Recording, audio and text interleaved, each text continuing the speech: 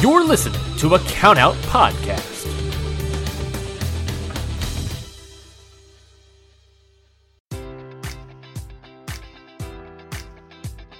Enjoy all your favorite sports like never before at BetMGM. Sign up using code Buckeye and receive up to $1,500 back in bonus bets if you don't win your first bet. When you register with BetMGM, you'll get instant access to a variety of parlay selection features, live betting options, and the best daily promotions in the business. And with BetMGM at your fingertips, every play and every game matters more than ever. Place your money line, prop, or parlay bets with the king of sportsbooks today. Sign up using code Buckeye and receive up to $1,500 back in bonus bets if you don't win your first bet. BetMGM and GameSense remind you to play responsibly. 21 plus and present in Ohio, subject to eligibility requirements. Rewards are non-withdrawable bonus bets that expire in 7 days. Gambling problem? Call 1-800-GAMBLER in partnership with MGM Northfield Park.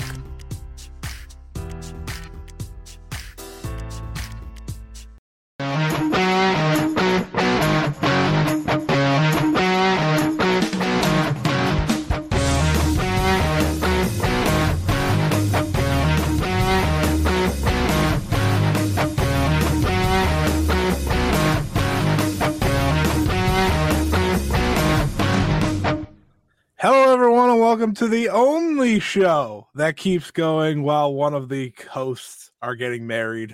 I am your host of Ring Post Radio, Scott Edwards, and this week, obviously, Ryan Knightsey is not here with me. So I have a two-parter, two guests, one show. Later on, you will hear my preview with SP3 of True Heel Heat. We went over the entire Full Gear card. We did that on Thursday. A lot has happened in the AEW world since then, so I'm going to briefly talk about that with my guest that will kick off the show. That is my Stardom Road partner in crime, which you should listen to on all podcast platforms if you want to hear the history of Stardom. That is Trent Brewer. Trent, how are you? Look, I'm doing well. I'm not getting married, unfortunately, or fortunately. Nope. You know, no woman should be subject to that. How do you feel, though? Like this whole situation, like, of all the friends you know who you could call in to do one of these podcasts with, where you need to talk AEW, and you get lumped with latest news stuff having to deal with me. It's tough. Talk about bad luck. It's pretty funny that they announced like this huge thing that people have been waiting for, and it's you that gets to talk about it with me. Someone who does not watch AEW, does not care about all the discourse that continues with that company. Though, if there's anything that might make you check out a match or two, it is the most recent announcement. yeah, absolutely. Like it feels like Tony Khan is trying to lure me in with some of the decisions made recently. Whether it works or not, maybe we'll work this out on air. We'll find out. Yeah. So as you all know, Ryan, like I said, getting married. So we congratulate him on that. I told him he could have recorded from his wedding, but it's fine. He would not. I feel like there's other things he wants to do. He'll be back next week. Don't worry, we'll review Full Gear together. But I don't get to talk more AEW. For now you get Trent and SP3, which I am very happy with. Well, actually, me and Trent aren't done yet, so maybe I won't be happy with that by the end. But give it time. We'll wait and see. But you get SP3. It's worth waiting for him. Yeah, he's great. Trent and me, if you listen to Stardom Road, you don't know what you're going to expect. And this is the first time I think me and Trent have ever recorded a podcast that isn't about Joshi only. So buckle in, baby. Hey, this is a rare opportunity for everyone to hear my thoughts on men's wrestling. If that doesn't excite you, I don't know what will. But anyways, let's get to it. There's a lot of news this week. And since I am the one who runs the Joshi shows, we're keeping it to the Joshi news because that's the biggest news this week besides the AEW announcement, which we'll get to last. So let's kick it off with the big news story that is WWE interested in GIULIA. PW Insider first breaking the news, going as far as saying that one source said she'd be at the PC within the next month, which was quickly debunked by one Dave Meltzer, saying not only is she signed till March, Bushiroad is not going to just say, yeah, go ahead, have fun. and head to the PC. That is the unofficial way. If Ryan was on here, he would have read word for word what it said, but nah. That is not what we do. This is my show, my rules. Yeah. So anyways, we continue forward instantly, and I'm happy I have Trent on here for this because obviously, you and me have talked about Giulia plenty in the past. She is, without a shadow of doubt, one of the biggest stars in Japan, not just Stardom, but in Japan. And it goes without saying that a loss of Giulia for Stardom would be a massive hit. So let's dive into the idea of this, her going to WWE. I hate it. Not going to sit here and lie. I hate the idea. Not because I don't think she would succeed. I know she would succeed because she's a superstar no matter where she goes. She has the aura. She is much like Io in this situation. She's going to make it. I would even say she's a lot like Asuka in this situation, which, is the more successful of the two. But we live in a current world where Io, Asuka, and Kairi are all in part of the same faction and are thriving, which is pretty cool. I will say that WWE is doing one thing right, and it's that. I love that. And I think she would succeed. My problem is, though, she's not going to be Giulia. See, that's the interesting question. Like, obviously, they're going to change things up a little bit, but you do look at the same time with some of the character adjustments they've made. Io Sky compared to Io Shirai, I actually think that made a lot of sense. Yes. Kairi, the Pirate stuff worked for NXT. I liked what they did with the Kabuki Warriors with her and Asuka. So even though, if Giulia goes to WWE, and we kind of still hope maybe that won't happen, but if she does go, yes, they will change the character up, but I'm not actually as worried about that. Because when you look at WWE, what do you need? You need the aura, you need the charisma, and she already has that. So any changes they're going to make, that's not what I don't think they're going to be as drastic as like Sarai, what they did with her. The fear. We're not going to be looking at that kind of thing. It's probably going to be more minor tweaks and going, okay, we need to just point you in a certain direction to really take you to the next level for a WWE market.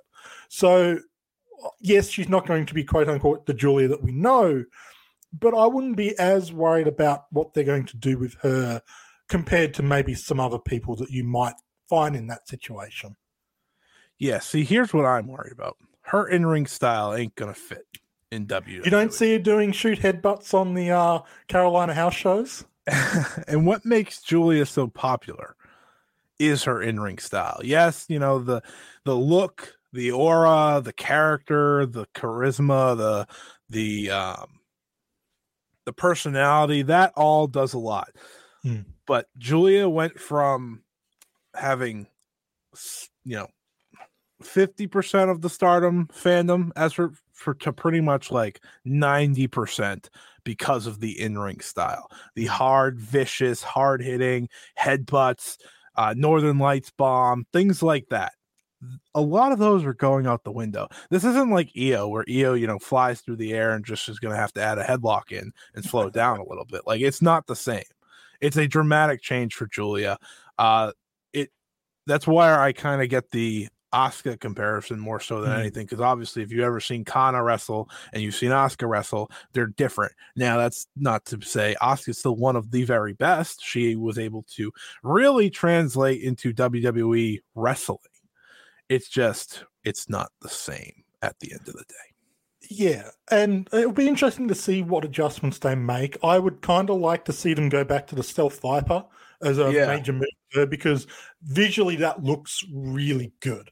And you can, when you're thinking WWE style, first thing you think of is hard cam. Can you see the person's face in a submission move? Mm-hmm. That actually works really well for the close-up shot. You get to see both faces. They will have to change things. The headbutts will go. And honestly, I think most people are probably okay with that. Northern's Light bomb probably does have to go as well. But some of her other moves, like some of the Giulia, the glorious drivers she does, you can keep that. That can be her finish. Yeah, and also I do trust, she's always experimenting with moves and things that she can do. They will find a nice middle ground that keeps the brutality style of her while maybe dialing it down enough that it is palatable for the WWE market and schedule. it would be interesting to see how they change it. But it's one of the rare cases where I actually kind of trust them to find the right middle ground. And as much as her brutality and sort of stiffness works for her character and wins over a lot of fans, I trust that the charisma style can kind of carry her back through that redevelopment of Giulia for WWE. If it was to happen. Now, I will say, I don't know where I'm at in terms of her going or not. I think moving forward, it's easy for me to assume she does go in March than doesn't, just because of the situation with Yen and popularity, and she's done everything in Stardom. Like, if now's the time if they're interested in her. So there is also the Stardom side to this. It's not just WWE side. And while we do think that she would be fine, because she's Giulia, like you would have to do a lot to ruin her, which I will never rule out. It was pretty easy, for example. Different prospects, obviously, but to set just to remind you, Sari walked out and became one of the best wrestlers in the world. So, you get it. But in the Stardom atmosphere, in the short term, it hurts. No doubt about it. Losing Giulia would be a blow to this company and the overall momentum that they've had for the past couple of years. Yeah, you could talk about their 2023 booking and stuff like that and the latest attendance and stuff like that. But overall, you look at a 3-year span, the momentum's been incredible. But long term, it doesn't hurt Stardom as much as you think. They are so built for the future.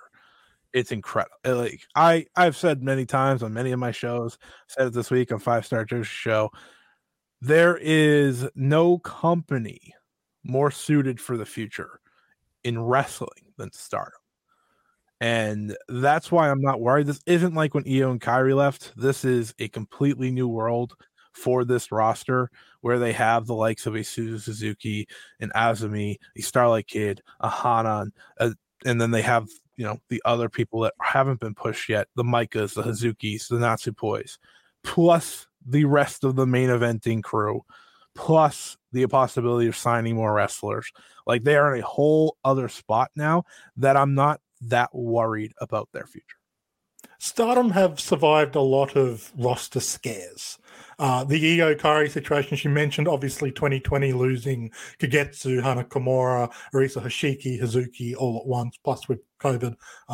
They had other situations. Obviously 2015 was a very dicey period for them. They've arguably never been in a better position to stomach losing a top star than they would be in 2023, 2024. Yeah, as much as losing Giulia would suck, and she does bring something that you can't just instantly replace with anyone else on the roster, they can handle losing one or two people if it comes to that. The real question is, I think, how hard are they going to push to keep her? Yep. Obviously, WWE can throw a lot of money at her and offer a bigger platform.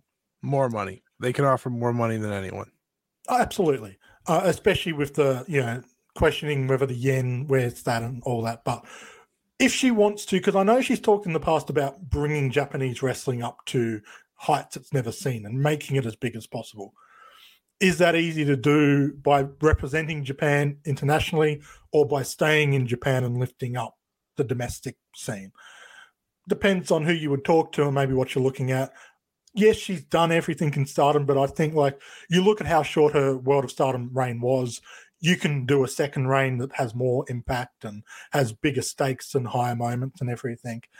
So while, yes, she's done everything, I don't think you would say if she left in 2024 that she's left nothing on the table. It really just comes down to, what does she want? Because she is in the driver's seat. If she wants to go to WWE, they're going to throw a lot of money at her. And most Western fans, I think, especially as soon as Giulia walked into Stardom, was like, we could see her going to WWE. This isn't a big shock. But if she wants to stay in Japan, if she wants to make Stardom the biggest thing it can be, make herself the biggest name in Japan that she can make, she can do that as well. She has the power, and that's, I think, more than anything, the most important situation here. She has a choice. She has power. That's what you want to see for the talent. Absolutely. And at the end of the day, it's all in her hands, and I'm sure she'll make the right decision for her. Selfishly, I want her to stay in Stardom because I'm still waiting for the World of Stardom title run we never truly got.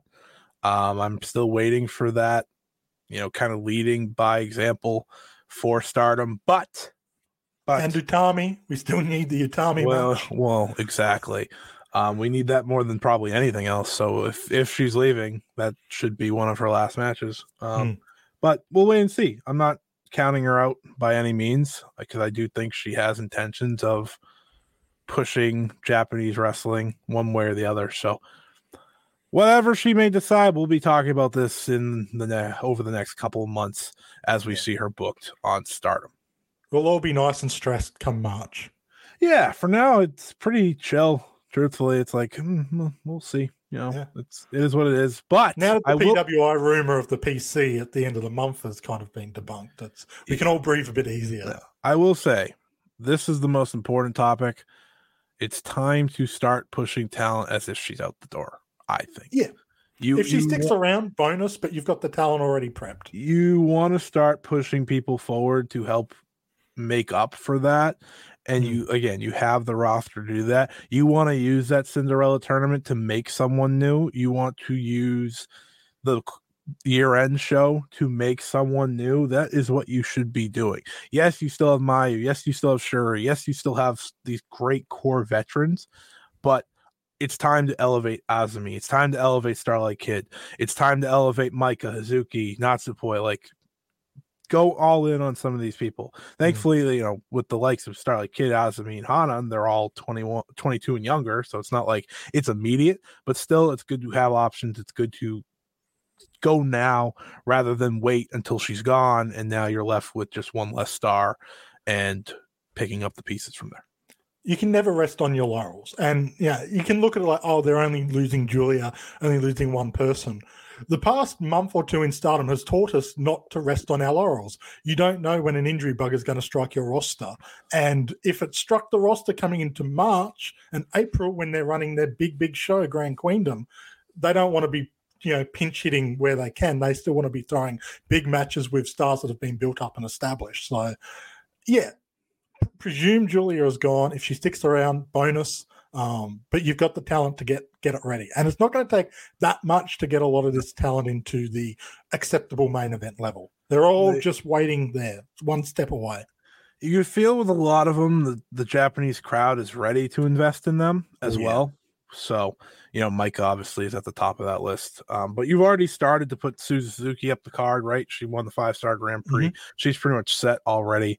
I'm picking 2 more people up right now and starting to really push them up the card. So we'll wait and see if they make that decision. But for now, we just wait, see what Giulia has to do the rest of the year and into 2024, seeing that she is the strong women's champion. Next up in the news, it was made official on Wednesday, live on AEW Dynamite, that Mariah May is officially all elite. No, people, I was not lying.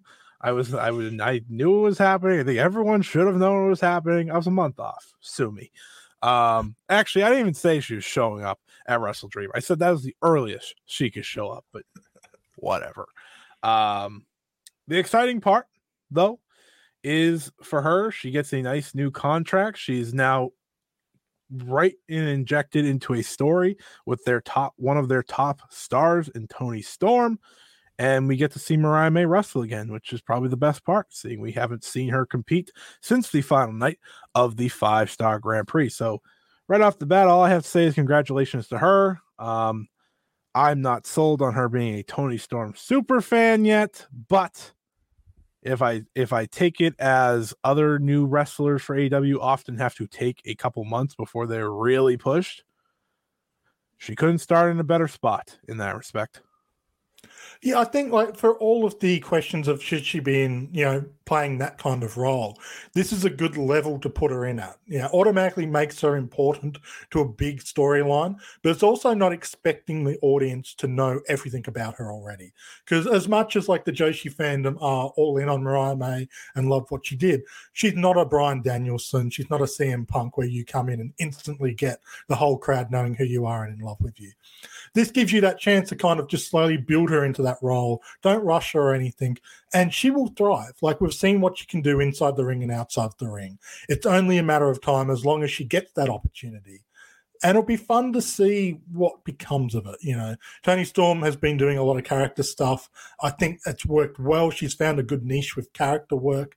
And Mariah May is the kind of person who can work into that level really well. I think she'll have a lot of fun playing off of Toni, and I think it will showcase that, which in many ways is the perfect thing to do. See that the talent enjoys what they're doing and having fun. It's easy to get behind them. So it's really just a matter of when do they give her the true opportunity to shine, and I fully expect her to take it. There is a true reality that this is the most over Toni Storm has ever been in her entire career. And that is saying something as someone who went through NXT UK, Stardom, WWE's main roster, now AEW. She's incredibly over, and if Mariah May can benefit from that, the story I believe is from some movie that someone pointed out. I don't remember what it's called, but it's essentially like someone latches on to a bigger star and ultimately takes that stardom away and becomes their own star or whatever. So if that is ultimately what they do and the benefit is Mariah May out of all this, bravo, that was the best possible choice, because at the end of the day, there was no one that is more of a guaranteed signing for the top of a division, I think, for AEW right now than her. Yeah, I know Will Ospreay's a free agent in a month or two, but you know what? Until then, I'm saying it's Mariah May. God. So if this is based off a movie, do we have to bust out the Martin Scorsese "This is Cinema" meme? If it works out, and I will tweet exactly that. If Mariah May ends up like AEW World Champion within the next like 6 to 8 months, there you go. You've heard it here first. Guarantee. I will get the meme. I will tweet it out, and I'll say this was cinema. Put it in your tweet drafts just in case. Yep, I'll have it locked and loaded. But yeah. Congratulations to Mariah May. We're very happy for her. At the end of the day, that's what matters the most. Get paid. Stardom will go make another star because that's what they do. Yeah, they'll find people. They do. Like Megan Bain, who's, of course, signed to AEW, which we learned this week in a wild time, but that's not enough news to talk about. It's old news now. We can move on. But the big news now is what AEW announced. So AEW, of course, me and Ryan talked about this last week. The episode, I believe, was called AEW, What Have You Done For Me Lately? And we trashed on it a lot. We did. It's the most we've ever trashed on AEW, and that's coming from Ryan. Ryan, I call it an AEW freakazoid because he is an AEW diehard. He loves AEW, but the past couple months has really, really upset him. He says he's not even a freakazoid anymore. Well, boy, oh boy, did he pick a week to get married, because AEW doubled down. Tony Khan continues to pay for his crimes and continues to get rewarded for his crimes, right? Tony Khan was not booking to the what AEW fans wanted, which was the in-ring practice, the in-ring capabilities of what is arguably the most stacked men's roster in professional wrestling today. It involves Bryan Danielson, Kenny Omega, Jay White, Hangman Page, probably soon to be Will Ospreay. You get the picture. It's a stacked roster. So what have people been asking for? They've been asking and asking and asking through the years. We want a G1 round robin style tournament. And I think we all lost hope after a while. I'm going to tell you guys right now, I literally complained about them getting rid of the Eliminator tournament for Full Gear later in this episode, because that was a fun bracket that they made an annual thing. And I said, why the hell did we get rid of that? It was a good thing. It led to the first Kenny Hangman match, which is a big story point in AEW's history. I was very upset. Well, little did I know that Tony Khan said we're going to do a round robin tournament known as the Continental Classic.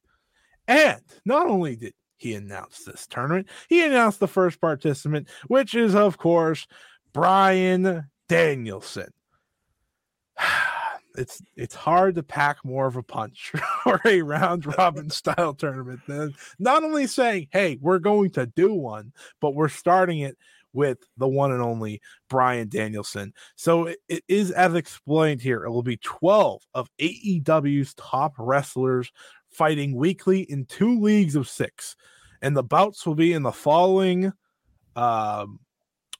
cities: Chicago, Pittsburgh, Minneapolis, Erie, Montreal, Dallas, Oklahoma City, San Antonio, and the league finals in Orlando before the winner is crowned at World's End, their final pay-per-view of the year. On December 30th, this kicks off on the 22nd, aka Bryan Danielson's injury was a lie. This man's back within a month because this is what he does.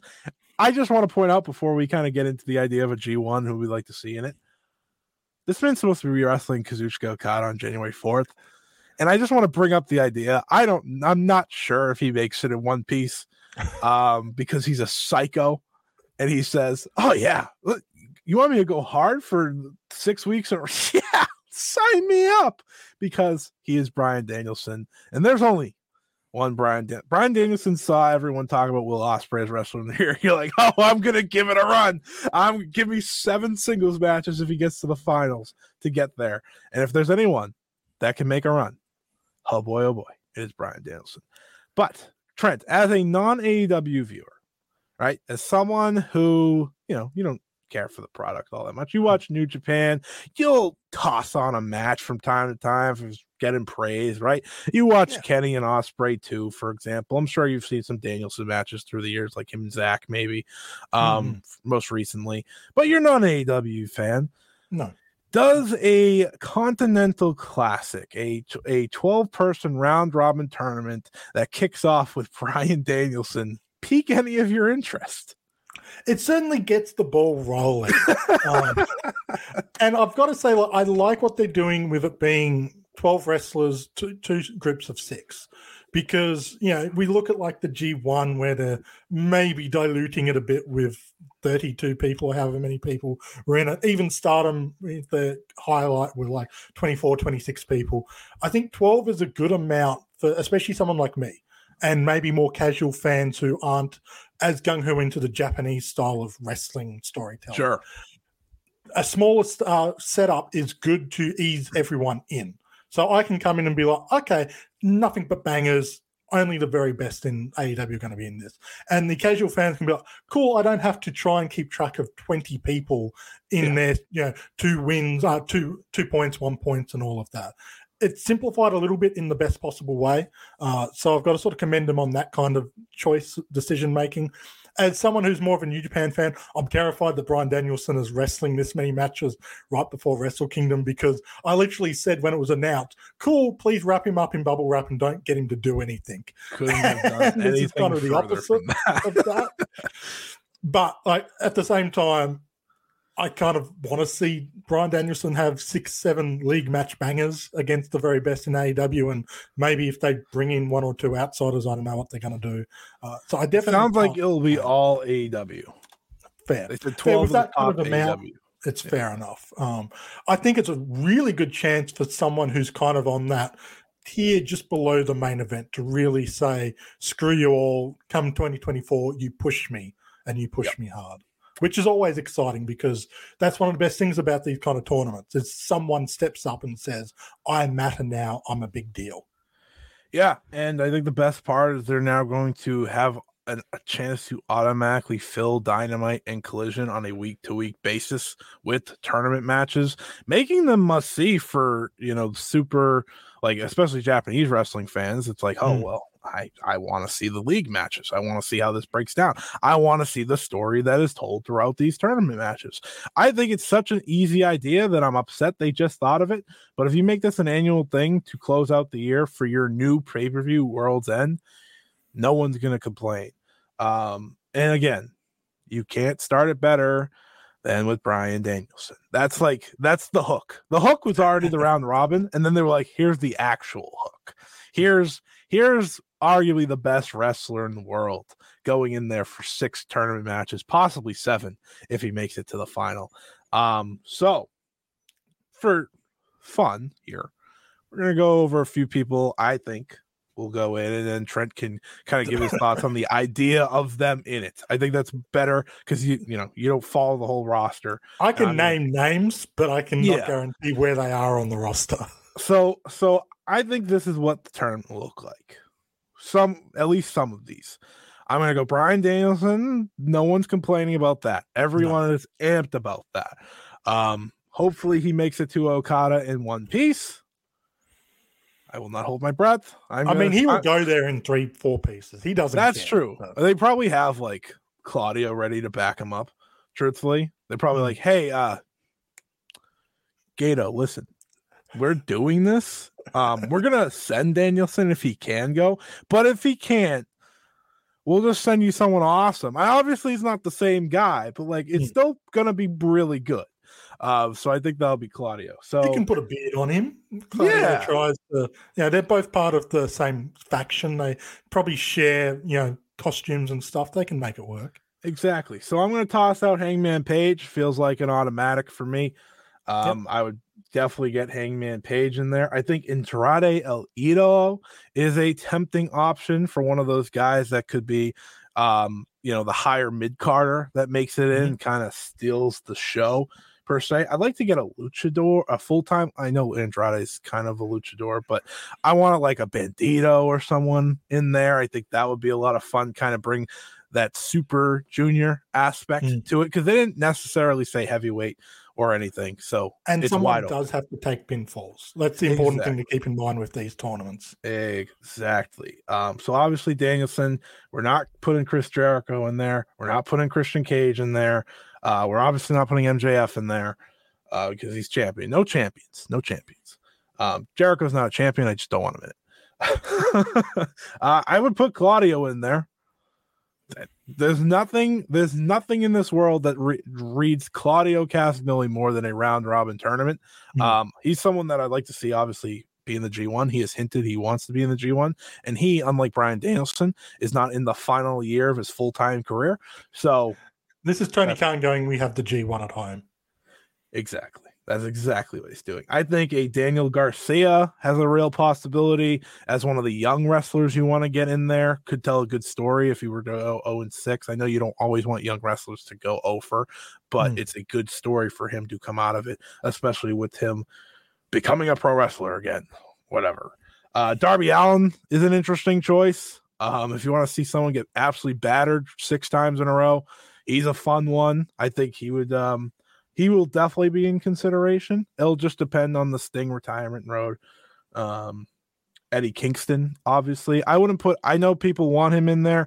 I wouldn't put him in there. He's Ring of Honor World Champion, New Japan Strong Champion, and he was in the G1.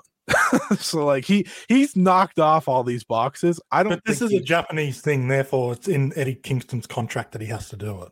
This is true. He probably is going to get in there, but I wouldn't put him in there. No offense to him. I just think there's a lot of people. I think there's a lot of other people that make sense, but I won't be upset.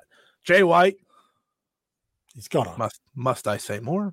He knows how these tournaments work. You got to have someone in there who's like, yeah, I've done this a few times. Is there a bigger lock for name not actually named than John Moxley? I don't think so. I already have him written in pen, not pencil. I was just like, yep, he'll be in there. Should go without saying, Kenny Omega needs to be in there, or you're getting an absolute crew, an army against you. Your good decision will become a bad one very quickly. I would put Kenny in there because Kenny still, when he is at the top of his game, to me is the best, period. Yeah. So, I don't think we have to back that one up either. I think that makes sense. I'm getting Konosuke Takeshita in there. You need a heel in there, and I think him with a strong run, maybe to the final, would be a really good way to get him into a point that I think a lot of people have been waiting for, that they've they didn't capitalize on as much when he beat Kenny Omega clean in the middle of the ring. So I'd get him in there and give him a good run, some big wins at least. And then from there, it's kind of like, I guess Miro's a possibility. I wouldn't really love Miro in it, truthfully, just not a guy I think makes sense for that type. I guess maybe some people will see him as Ishii for them, but I do not. So I'm thus not putting him in there. Pac, if he returns, they did have him in the video package when they were talking about injured wrestlers that missed All In, which was for some reason the first part of the video package that I was very confused about when I watched it. Orange Cassidy, I'm going to assume if him or Moxley are champion, whichever one's not champion will be in. That's fair. But also you've got to have Moxley in it. So yeah, I don't exactly. Pentagon again fits the idea of the luchador in there, or Rey Fenix if he heals up, would not mind either one of them. Roderick Strong. Swerve yet. I'm going in alphabetical order. I thought he would have been one of your primary mentions. Oh yeah. Ricky Starks and Roderick Strong definitely have shots at that. Roosh, get me Roosh in there. Samoa Joe, I don't think will be in there. One, because I don't think you want him to wrestle that many matches just because of his prior health history, and also he has a story with MJF that they're telling. He should probably have the world title match at World's End as is. Swerve Strickland kind of feels like a lock. They're obviously pushing him. He would feel like a potential favorite even, which is very cool. As a big fan of his, I've been singing his praises forever. And then the only other person on this list that would make sense is maybe a Wardlow, but I don't think anyone wants that, so let's not act like it's a possibility. But yeah, the Continental Classic starting on the 22nd, so very soon, right after Full Gear. Starts on the very first show after, so good hook. I will obviously wait for Ryan next week to really we'll preview it next week, I guess, by hopefully they'll announce it at Full Gear too, the lineup.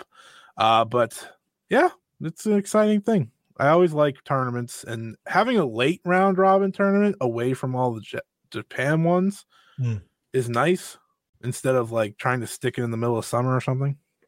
It's a good, because I think it's been long enough since the 5-star and the N1 and the G1 where people have kind of, if it was straight after, people would have been, the Japanese sort of fans would have been like, oh, okay, got to get ready for another one. But it's been just long enough that we're kind of ready for more. And let's be honest, if we're picking between the Continental Classic and World Tag League, as far as our other major tournament going on at the same time, I think we know which one's going to be more interesting.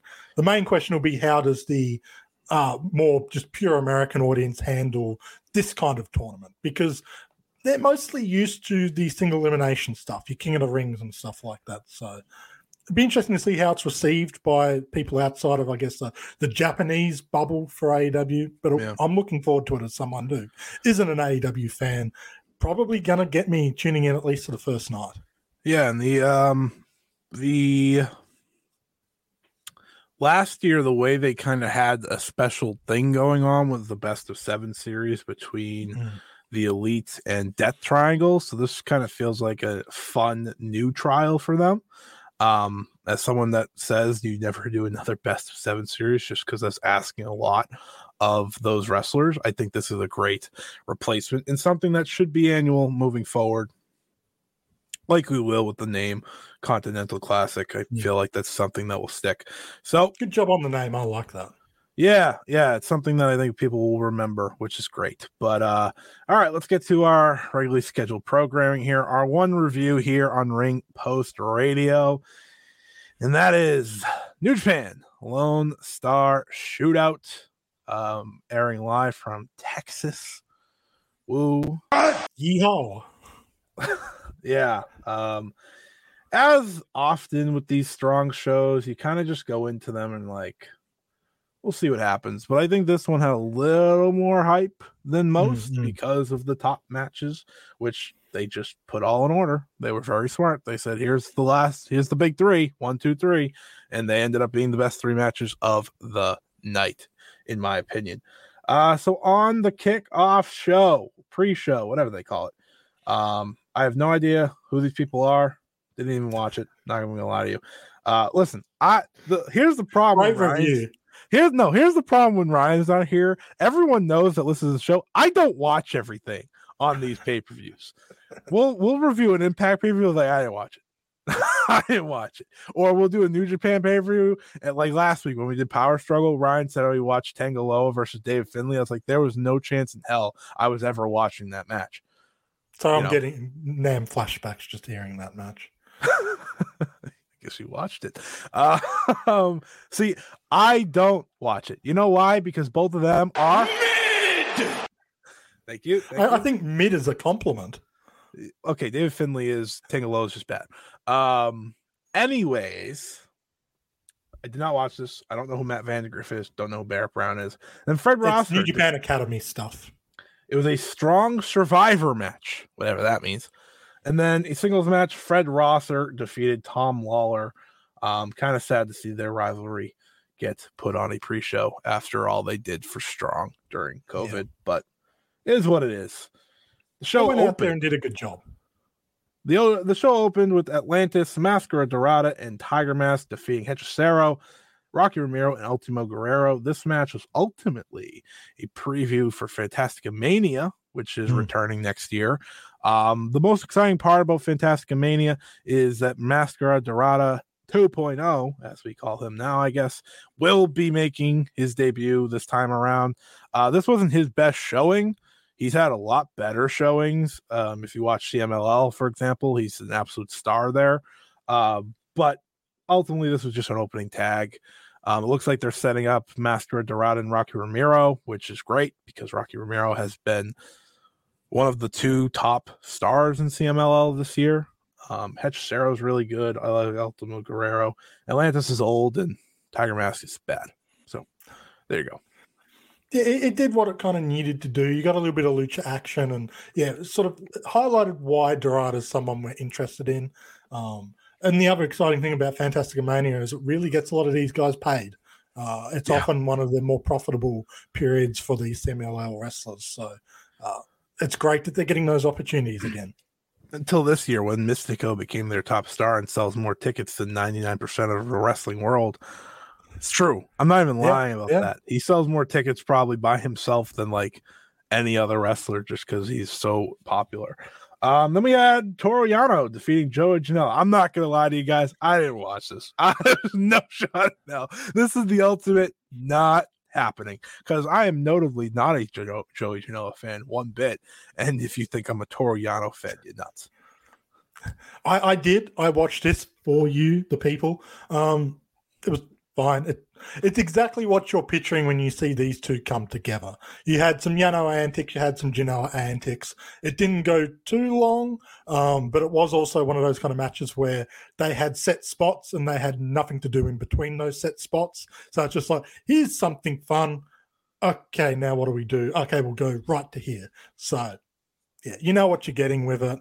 If you like them, great. If you don't, skip it. Seeing that Joey Janela lost to Toru Yano, I'm going to guess this was Joey Janela's one New Japan Strong.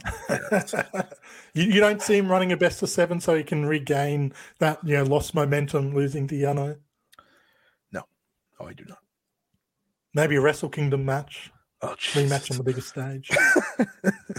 We already got some questionable matches for that. Next up was the War Dogs and Chase Owens. Defeating Guerrillas of Destiny, Tama Tonga, Tangaloa, as well as the Intergalactic Jet Setters, Kevin Knight and Kushida. People know how I feel about the War Dogs on this show.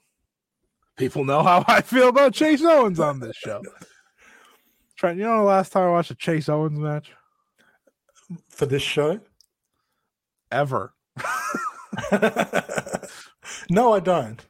I don't either. That means I didn't watch this. I watched the end of this.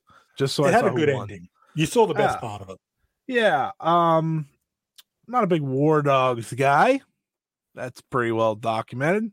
Kind of phony group to me.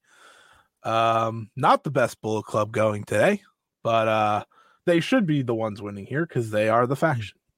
Yeah, I don't mind the War Dogs. I sort of enjoy what they do for the most part. This group is brought down quite heavily by the inclusion of a Chase Owens, who has my all-time least favorite match, I will say. All-time least favorite? Is that the... Oh, yes. Wait a minute. Is that the Toru Yano match? The 28-minute I Quit match. Like, there's been bad matches, but they generally don't go for 28 minutes and aren't on a major show.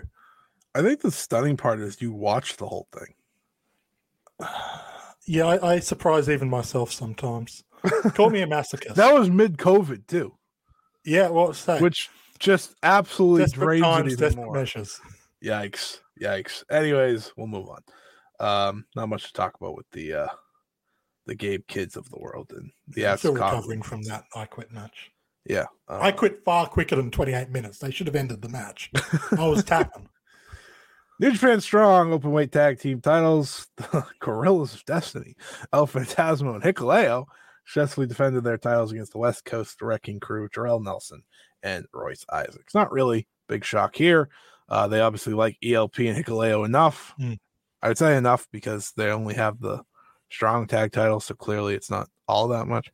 But fine match. I think the West Coast Wrecking Crew have always had strong enough showings in New Japan Strong, so it was nice for them to get a title match here. Nothing blow away by any means.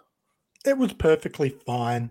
Yeah, I kind of feel a little bad for ELP. I felt like he had a lot of momentum after defecting from Bullet Club, and now he's just kind of been relegated to the Strong stuff. But yeah, this was a perfectly fine match. Would I recommend it? Not really, but I enjoy seeing West Coast Wrecking Crew kind of do their thing, and they got some good sort of highlight moments here. So, yeah. Ain't nobody realer than Gorilla. Moving on. I wish I had that soundbite. I know what I'm adding next week. Ryan, just play the theme song. It's the best part of that group. Ain't nobody realer than Gorilla. What? Ain't nobody realer than Gorilla. What? Ain't nobody. Okay, I'm going to stop. Could have kept going. You're going to get copyright struck because it's just so on point. Yeah, exactly. I sound just like the guy. Next up was Mystico defeating TJP. For Mystico matches, kind of a letdown. I expected when I saw these two based off of their years, TJP with Francesco Akira as part of Catch 2-2 and Mystico and CMLL. I expected a lot better match. It was fine. Nothing to go out of your way to see, which is unfortunate. But Mystico got the crowd into it. Yeah, he was one of the more over people on this roster. That's what he does, baby. Yeah, and yeah, it was one of those matches. I finished on it wasn't bad, but I felt like they both left a lot on the table. Yeah. And not necessarily in we're going to do a rematch way. No, not at all. Yeah, they didn't decide to go all out here. Maybe because it was just kind of randomly chucked on the middle of the card. Like this wasn't a highlight match necessarily, but yeah. In a different world, they would have had Mystico and someone from CMLL face Catch 2-2, and they would have had a crazy match. That's a good idea. I like that idea. Because Catch 2-2 has an argument for Tag Team of the Year, truthfully, when it's all said and done. There's not many I'd put over them. No, they've had a great year, and I think that's been the rejuvenation that TJP's needed. I think him and Akira work well together. So maybe that's an idea for Battle in the Valley. That's the next Strong event. There you go, Rocky. We're booking for you. Yeah, I mean, you could put Rocky with TJP too if you really want to. I mean, I would rather Catch 2-2, but Rocky and Mystico have history. So, and I don't know, maybe TJP just wants to wrestle Mystico. I have no idea. He's worked in CMLL a few times, so that's why I have. I wouldn't blame him for wanting to work with Mystico. No, I wouldn't either. He's very popular wherever he goes, just extra popular in Mexico. New Japan Strong openweight title match. It was Eddie Kingston successfully defending against Satoshi Kojima. So a fine match. Like, I think a lot of people expected. I know I did. Based off of what Kojima's done in Noah, for example, and All Japan over the past 2 years, what Eddie's done mostly in AEW. I think, he had a good match here and there in G1, but mostly in AEW. I just expected a lot more. And I also think the production of New Japan Strong does not benefit two guys like this at all, because a lot of their wrestling is these loud strikes and hard chops and things like that, and you don't hear the majority of it. They're not marking the mat. Why would you not mark the mat when you're doing this kind of wrestling? It's a disservice to the wrestlers because they're taking these painful ass chops for no reason. This was one of 3 matches that were really hurt by no sound. Like one match that was great on the show was able to wrestle through it just because of the way they wrestle. And I think another one did their best too, but between this and the main event, they needed the sound, and they did not have the sound. Yeah. This reminded me of kind of like a weaker version of Kojima versus CM Punk, in that neither of them were really set to take a lot of bumps, and so they settled for kind of the more old man, I'll take pain through my chest and body than the back bump stuff, and that can work. But I don't think they didn't really highlight either of their strengths, which is kind of crazy to say. God, I miss CM Punk. That match with Kojima was so good. Tell me when I'm telling lies. Anyways, move forward. Just had to do that. We have Blackpool Combat Club, John Moxley and Wheeler Yuta defeating Bullet Club's David Finlay and Kenta as a preview for Wrestle Kingdom without Will Ospreay. You're missing an important ingredient there. Like, I don't know if you realize. They made sure to include the one ingredient that no one was excited for. Yeah, they included the anchovies on this pizza, but they forgot the base. Yeah, they forgot the pizza. I like Wheeler Yuta, but he's no Ospreay to kind of make up the gap. And Moxley's the dough, and then Ospreay's everything else that goes on, and then David Finlay's the thing that you didn't want at all. And I'd say the pineapple, but I actually like pineapple on pizza. So David Finlay's the thing that you fight through if you're hungry. But yeah, this was very basic. Nothing to write home. Yeah, this felt like it was meant to be kind of like a breather between the matches of note and the other matches of note. Kind of putting this in between tag title championship matches makes a lot of sense. It just nobody came out there to really set the world on fire. And it just resulted in a fine match, which unfortunately has been the going trend for this show so far. It was fine. Yeah, not what I would do if I had John Moxley set for my show at all. If I'm New Japan, I have him, especially after what he did at Power Struggle.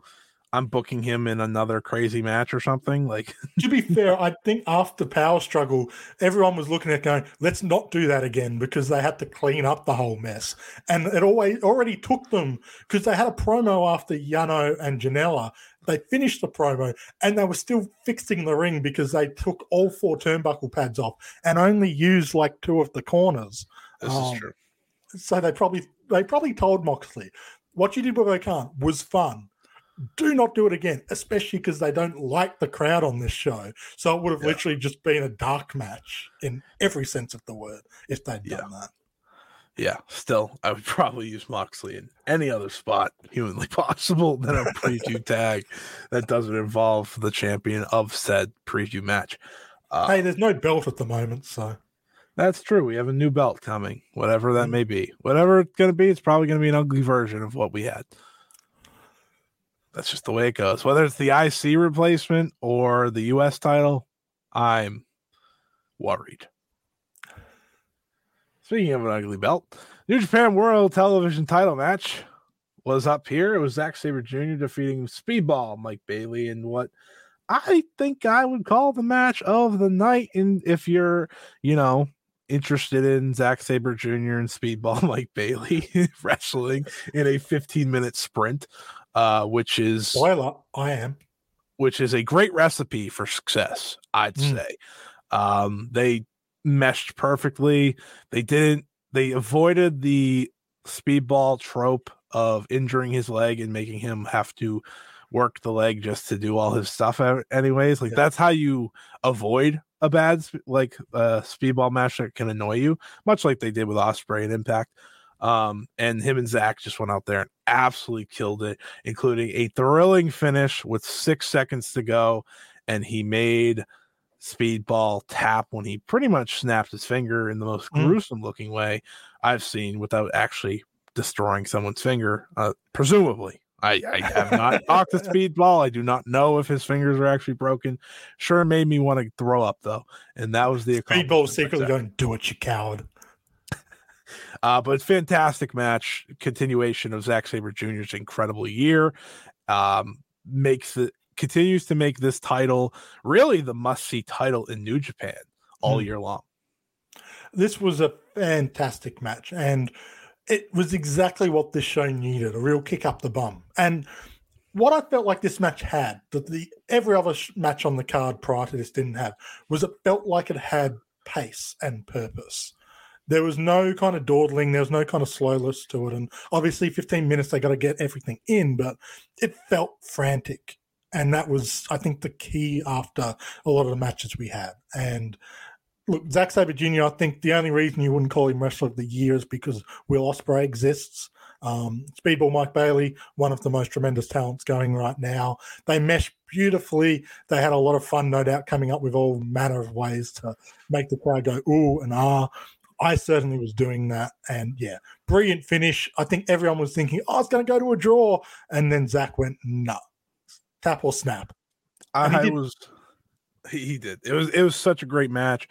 Just beating out the IWGP Women's Title match for me as match of the night. Which speaks volumes given the fan levels here. Yeah, well, I mean, if the IWGP Women's Title match got another 5 minutes, it would have been my match of the night comfortably. Still a great match. We'll get to it in a second, but these two really just killed it. It was exactly what you wanted from these two, like to the T. I was listening to the Observer, one of the Observers, Radio Live. I don't know what the difference is. And I was listening so Dave and Brian were talking about most outstanding wrestler this year. And Dave was trying his best, but Brian Alvarez was like, give us your give me 3, toss out there, because of course most outstanding wrestler is really just the in-ring award for the Observer Awards. And Brian just goes, I gave my answer. It's Will Ospreay, and I'm not picking anyone else. It was so funny to me. I was like, I can see his point. I can understand. And then, Dave's being good. He's playing up. He's like, well, Danielson's had a great year, but he was hurt. And, Kenny had a great year, but they kind of just shut him down for a little bit there. Speedball in any other year might be a consideration because of all the work he does. And that, he has that signature match with Ospreay, but that's kind of where it hurts you, because it is Ospreay. And they were talking about that's a free pass on the board. And this was probably the best point. And I am notably not like a huge Ospreay fan. Like, I obviously love the matches. I will tell you, if you look at my match guy, he is comfortably the wrestler of the year right now. But they made this great point where it's like, are we gonna look back in 20 years and if he only gets most outstanding wrestler, then what happened? No one. He was because they were debating is he gonna have the most top 10 matches of the year contenders when they're voted on? And I was like, knowing the Observer voters, knowing the year he's had, probably, because listen, both Kenny matches are gonna be in there. I have no idea. The point of the reason why I got here is they never named Zack, and I thought Zack would have fit the most outstanding idea that they were trying to look for. But you get both Kenny matches. You have the Speedball match, which I think a lot of people might consider. They were a big fan of that. You have the Shota Umino match that just happened. You have the Great Yota Tsuji match. I don't think that'll make a top 10 list, but you never know. I don't remember all his 5-star matches. I'm not going to lie to you. Naito, which was phenomenal. You have the Zack Sabre Jr. match in Rev Pro. My point is, he has a lot. So, I just thought that was a fun conversation that Brian was like, I'm not nominating anyone else because there's just no one else. And I was like, I can't fight that. Though, if you listen to us live, Ryan has our top 5s going across the screen. My top 5s are as follows: Will Ospreay, Kazuchika Okada, Jon Moxley, Kenny Omega, Kento Miyahara. Zach's climbing. Zach's somewhere in that next, let's just say the top 20, the top 5 are the closest, and then everyone else is like, they change a lot. And for anyone wondering, my top women's wrestler of the year somehow still is Giulia. Couldn't tell you how. She is number 1. She's the first by 1.5. By the end of the year, I don't think she'll have it anymore. But my point is, Zach deserves a lot of praise at the end of the day. And I think this title reign has been the best way to kind of maybe push him up the card moving forward. Like, I don't know how you don't. I feel like he's done everything he can possibly do to prove he should take the next step. Like, if after he drops this championship, probably at Wrestle Kingdom, if I had to guess, if he's not given a chance to step up to the next level for New Japan, you kind of have to wonder, will he ever? Yeah. Here's what they did this year. They gave him his own faction. They gave him this incredible historic title reign. And Ospreay's probably leaving. Like, those 3 things should be enough for him. But I will not guess whether or not that happens. But his greatest accolade now that he is leading the Mighty Don't Kneel makes him an honorary Australian. So congratulations, Zach. One of us. IWGP Women's Title match. Mayu Iwatani successfully defending the title against CMLL's World Women's Champion, which is important. Vaquer, very important. We'll get to that. Zach, by the way, officially nominated Tanahashi, so it will be him versus Tanahashi at Wrestle Kingdom, which is just a psychotic way to bring the first year of this title to a culmination when it was supposed to build up the future. I think that's very funny, but big Tanahashi match. Always going to sell. The young up and comer, this Hiroshi Tanahashi. Always going to fill. I think I got the pronunciation. It'll always sell a few extra tickets. So yeah, I get it. But IWGP Women's Title match, Mayu defending the title only for the second time since winning the title back in April, and this was the first time she's defended it in New Japan. So it's also the first time since Sakura Genesis of the IWGP Women's Title has been on a New Japan event. That being said, they delivered. It rocked. Loved every second of it. Wanted more. Mayu gave us all the hits. Mm-hmm. You know, like, I saw someone say, like, she was in American mode, and I was like, kinda, but she gave, like, way too much for American mode. She almost killed herself on a tope. There was no one to catch her besides Stephanie, a guardrail, and cement. And she got every bit of it and got right back up. Thank God. Mm-hmm. As I sat there in fear, watching it live. She's used to it because the seconds don't always catch her in Japan. No, because she comes in like a absolute, like, she does, like, if you ever watched the Io Shirai dive, Mayu's is very, like, it's similar, but it's different in a whole other way. Like, it just feels like there's no anytime I watch her, there's no regard for her body. She's just like, I'm going to take you out and we're going to see what happens. She heard in America they call it suicide dive and went bet. Yes. Vaquer looked great in this match once again. Second time this year in New Japan. I mean, her 2 singles matches were with Mercedes Moné and Mayu Iwatani. Doesn't get much better than that. And ultimately, in the end, Mayu went full prick mode. She hit a nasty dragon suplex that was later answered by Stephanie Vaquer. Disgusting German suplex on Mayu, which Mayu sold to perfection, as she does.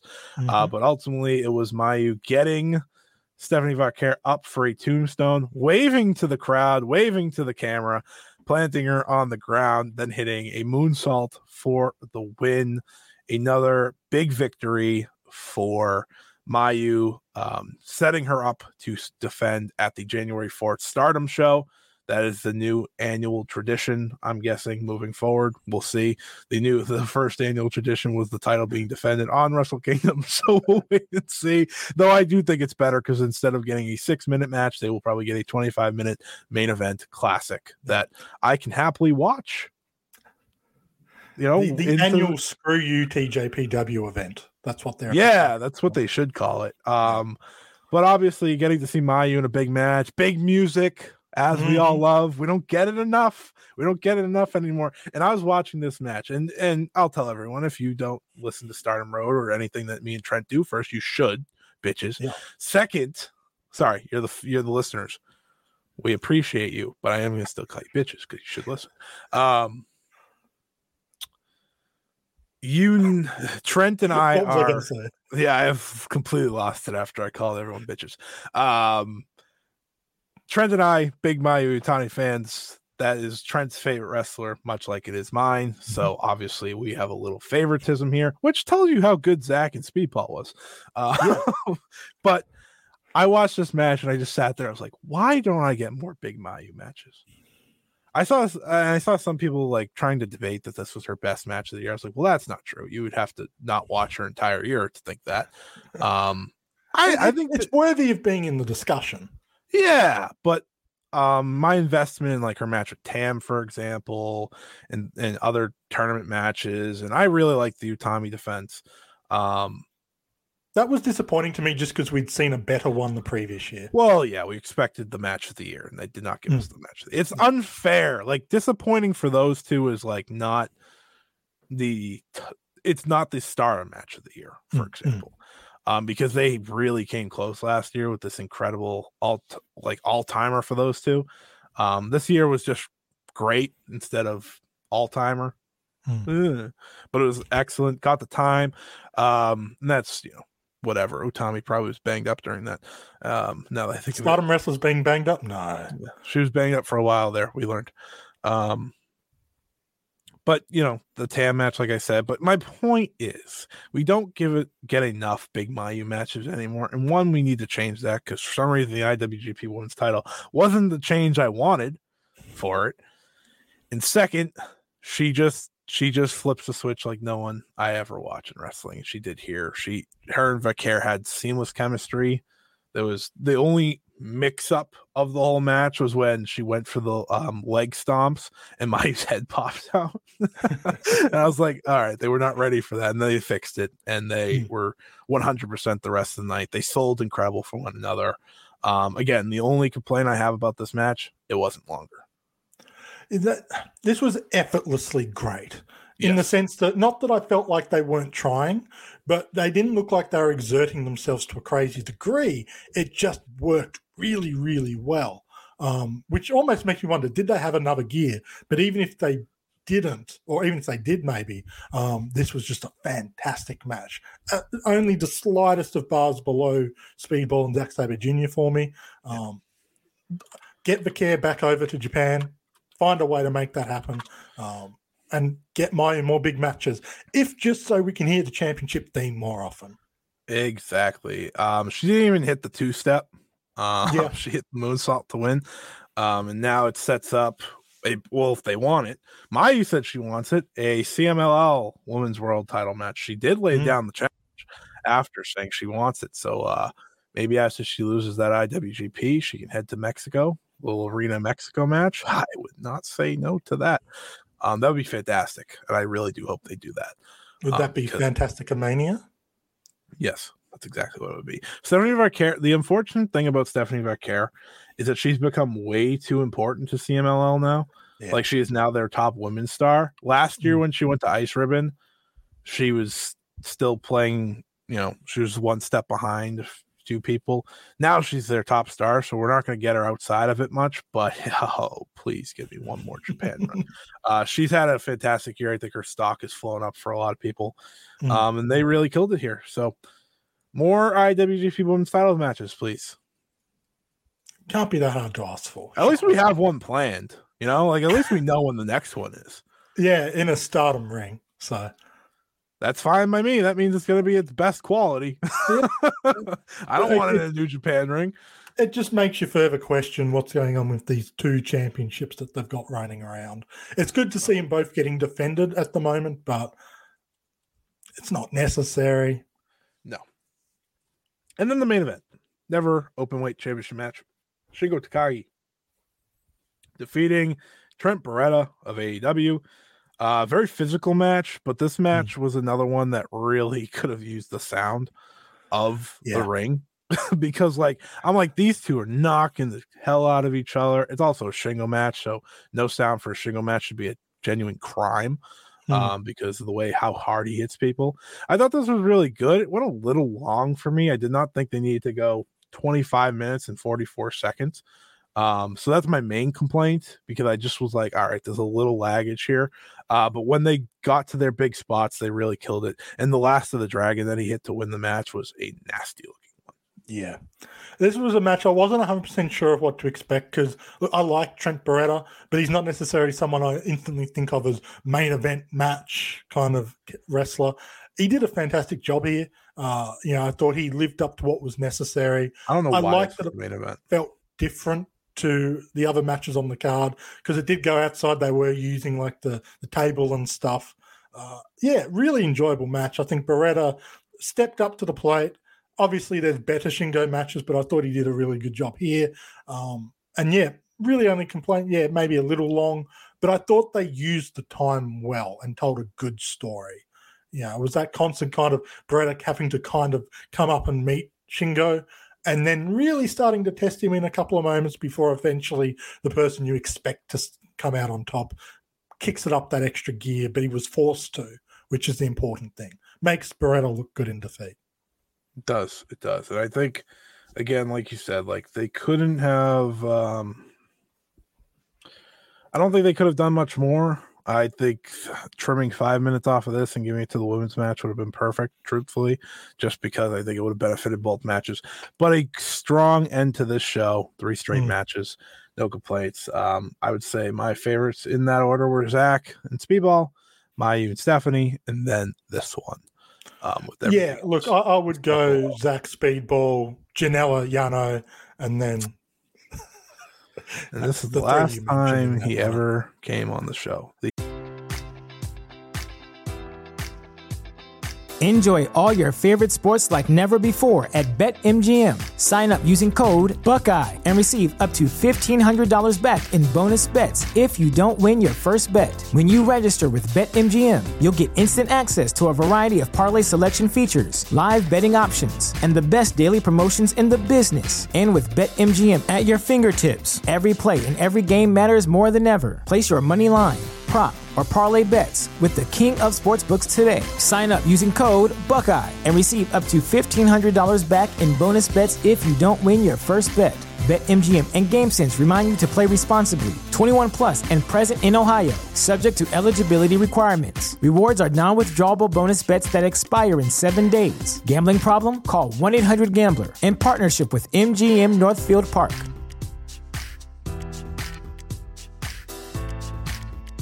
The Stardom Road takeover of Ring Post Radio has ended. Sputters to an end over Joey Janela.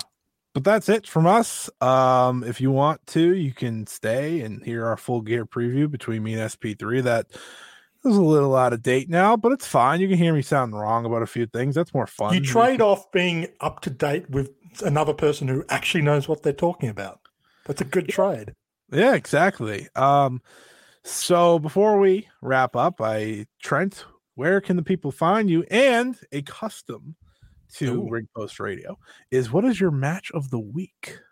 You cannot name a match we discussed. That's rude. That is the trick of this. So anytime me and Ryan do this, we always review shows, and then we do match of the week to highlight something else from the wrestling world. So I'll tell you now what I said later with SP3 because I saved it. I'm pretty sure I said Yuma and Nakajima, which was a good one. So where can people find you? Content coming out, match of the week. Yep. So you can find me on Twitter or X, whatever you call it, at OneUpCulture. What I have coming out at the moment, it's mostly podcasts at the moment. You can listen to Scott and I, as been mentioned, on Stardom Road. That comes out every second week. Also Ocean Cyclone Show, which is the All Joshi podcast that Scott, myself, and Ryan Dilbert have. And also Choco Cast, which is my Gatto Move Choco Pro monthly podcast, which is all of that can be found on the Wrestling Network. Written stuff, nothing planned at the moment, but sometimes I like to surprise myself. and actually write stuff, which is a scary thought. As for match of the week, outside of what we've mentioned, I don't want to sound like I'm copying you, but given how good that Nakajima match was, it kind of has to be that. I haven't watched a lot this week, but like that was so far and above everything else. Like I can't try and be clever here. Yeah, that's okay. Thankfully, I don't have to think of another one. I'm not giving two. God, because I didn't really watch that much this week for once. Besides the LONESTAR shootout, and we're recording this on Saturday, so usually any wrestling I rush to watch for the show, I did not do. I recorded 8 times instead this week. I think that's enough. You couldn't fit time for like a whole bunch of wrestling in between that? No, not at all. So I don't know if I said this, but me and Ryan will be back next week for Full Gear's review, Continental Classic preview, I guess, which is pretty exciting. And probably a little bit of Gold Rush, if anything big, whatever the big announcement there is. I forgot about that. And yeah, go listen to me in SP3 now. So bye.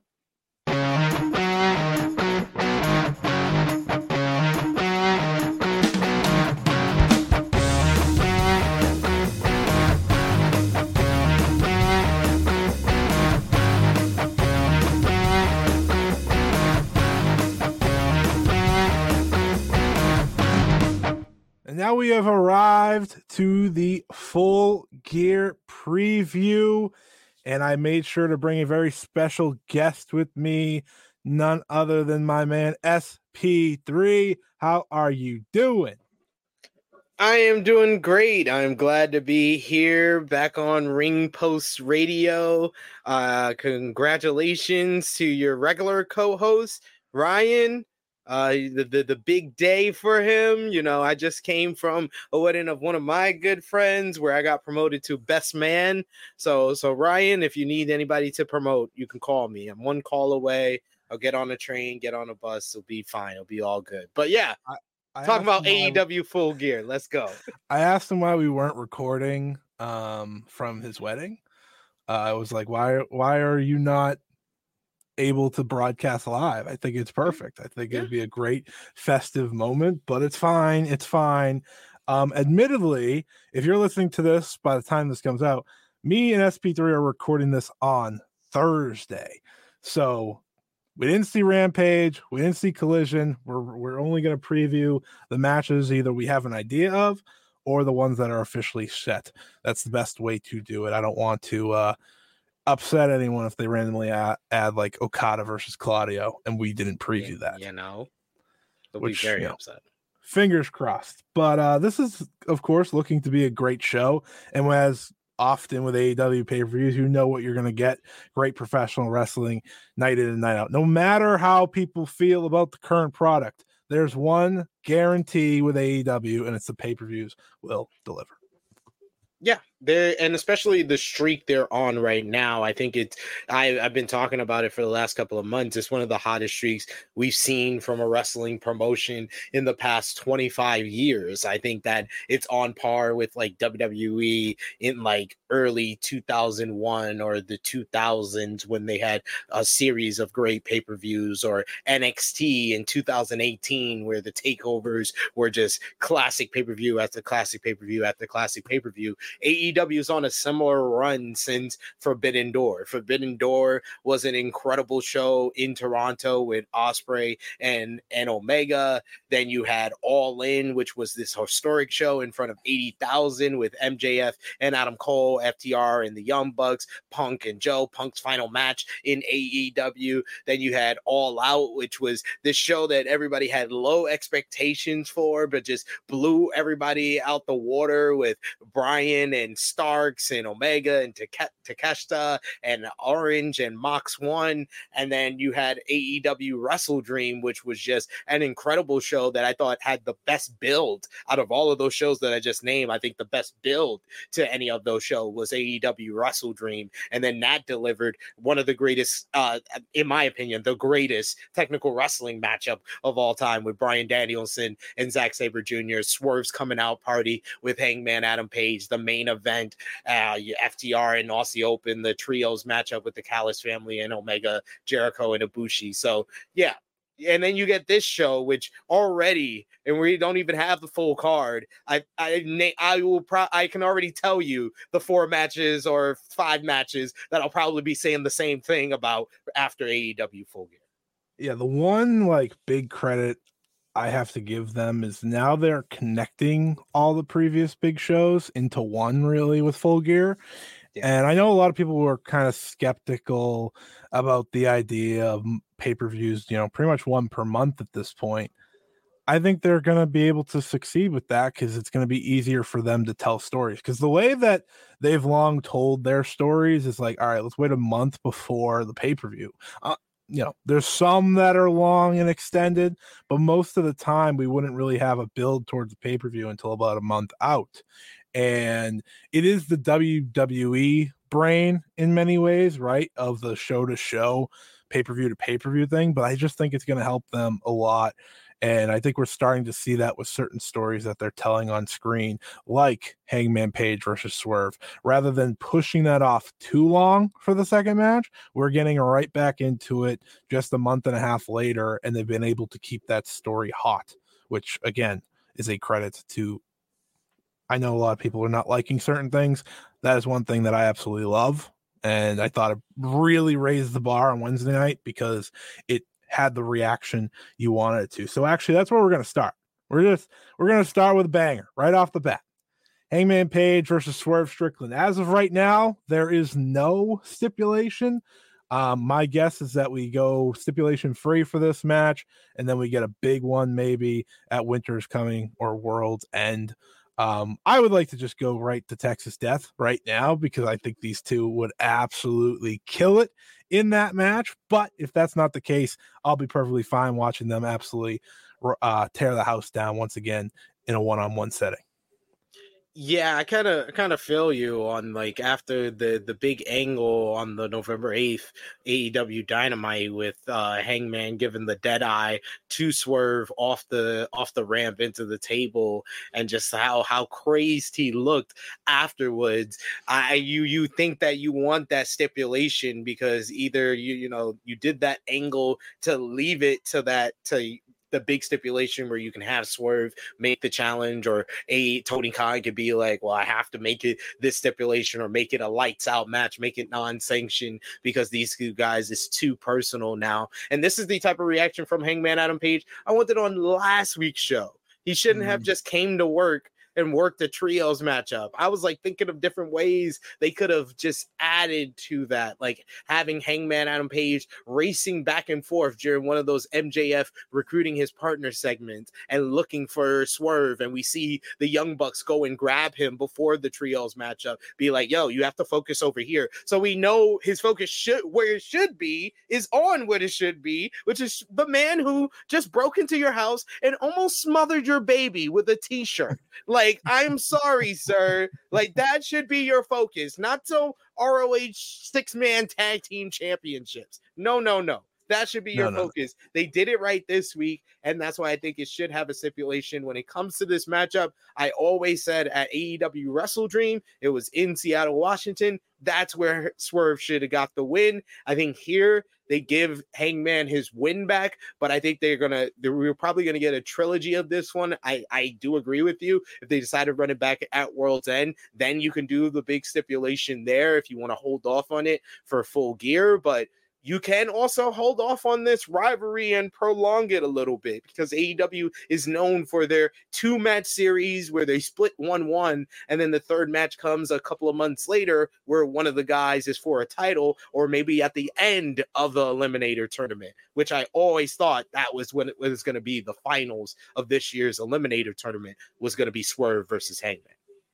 I absolutely agree, and that's what I was hoping for. I'm really upset we're missing that tournament this year. I do think that's like one of the key ways to get so many different people on TV into different matches, and it's become a staple, so it almost felt perfect. However, the way I look at it now is if they run back a third match at World's End, that should pretty much be a number one contenders match.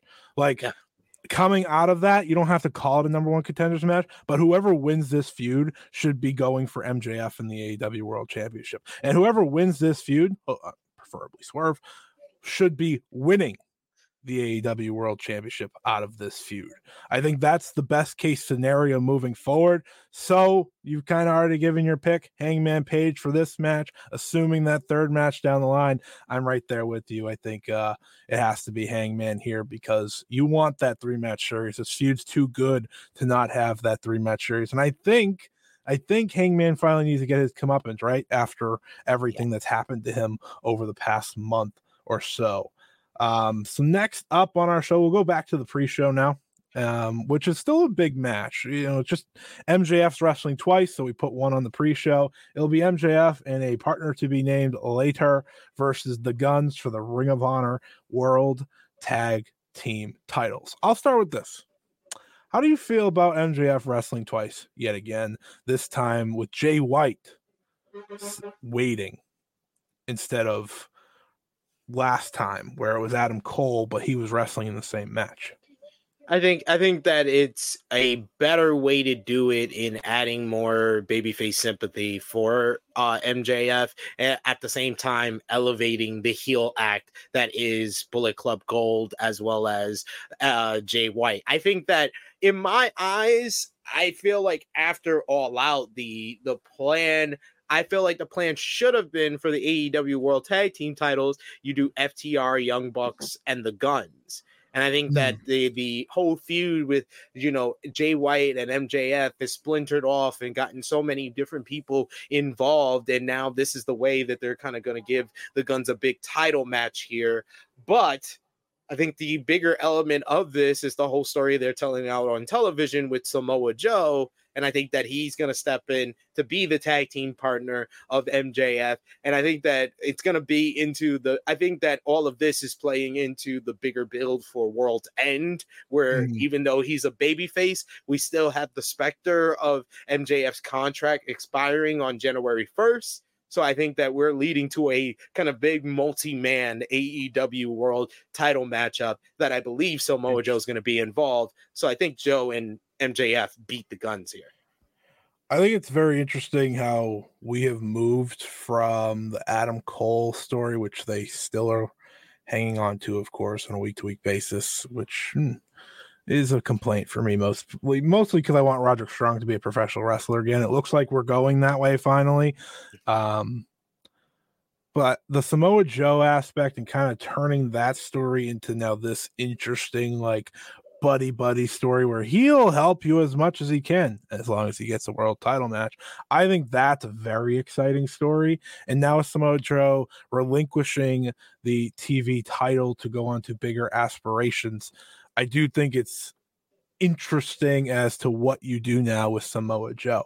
If there were anyone to beat MJF kind of unexpectedly per se, it would be Samoa Joe, because that is literally what he's done for the past decade, is beat someone in the middle of their reign unexpectedly. He did it with Finn Balor in NXT. He did it with Shinsuke Nakamura in NXT. Hell, he even did it with Karrion Kross in NXT. Hey, he did it with Xavier back in Ring of Honor. No one expected Samoa Joe back then to be the Ring of Honor World Champion.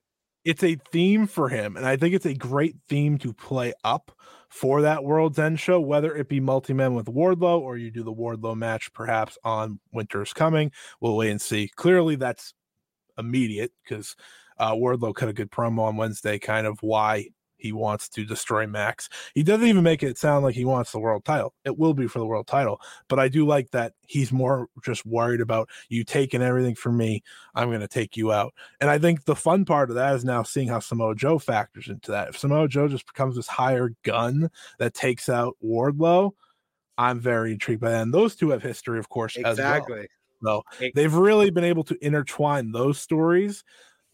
And then maybe that is the problem for this tag match. I don't really see the Guns having a shot now if it's Samoa Joe. I kind of like the idea, though, looking at this match. The MJF kind of just keeps Samoa Joe in the match as much as possible, because that's what Samoa Joe wants, because he's not getting a title match if Jay White wins. He's getting a title match if MJF wins. So I think Samoa Joe is going to be willing to put in a lot of the work, and we can get a really entertaining match here with the MJF and now Samoa Joe successfully retaining. And it's also the whole element of he's believable in beating up both of the Guns on his own. So Yes. that also helps as well. It's not like MJF clowning the righteous. This is different. Because if this was a handicap match, I would honestly probably be picking the Guns here. Yeah, because the Guns have looked impressive enough in like these squash wins, and and in Bullet Club Gold, they just been elevated and feel like more of an established tag team, and their World Tag Team title run does not have the stench that it used to have. Guns up, baby. That's what we like to say. But not this time. We are picking against them. But if they won, good for them. They put a lot of work in. I think they've really become a good act as part of Bullet Club Gold. Next up, we have the trios match. Will be Sting, Darby Allin, and Adam Copeland. This is the first time I've ever called him Adam Copeland because I'm reading off of something, against Christian Cage, Luchasaurus, and Nick Wayne. The Christian Coalition.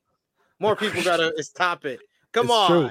Hey, listen. Christian Coalition. I need Tyson Tomko back, and then we're there. What is Tyson Tomko up to these days? I think someone said he was a chef or something, which is good for him. Time to bring him back. That'll only make it right. AJ Styles contract's about to expire, guys. That's saying. True. Or Luchasaurus needs to shave his head. Either one. I need the Tyson Tomko aspect here. But this match, of course, for me, the story has slowed down a little bit.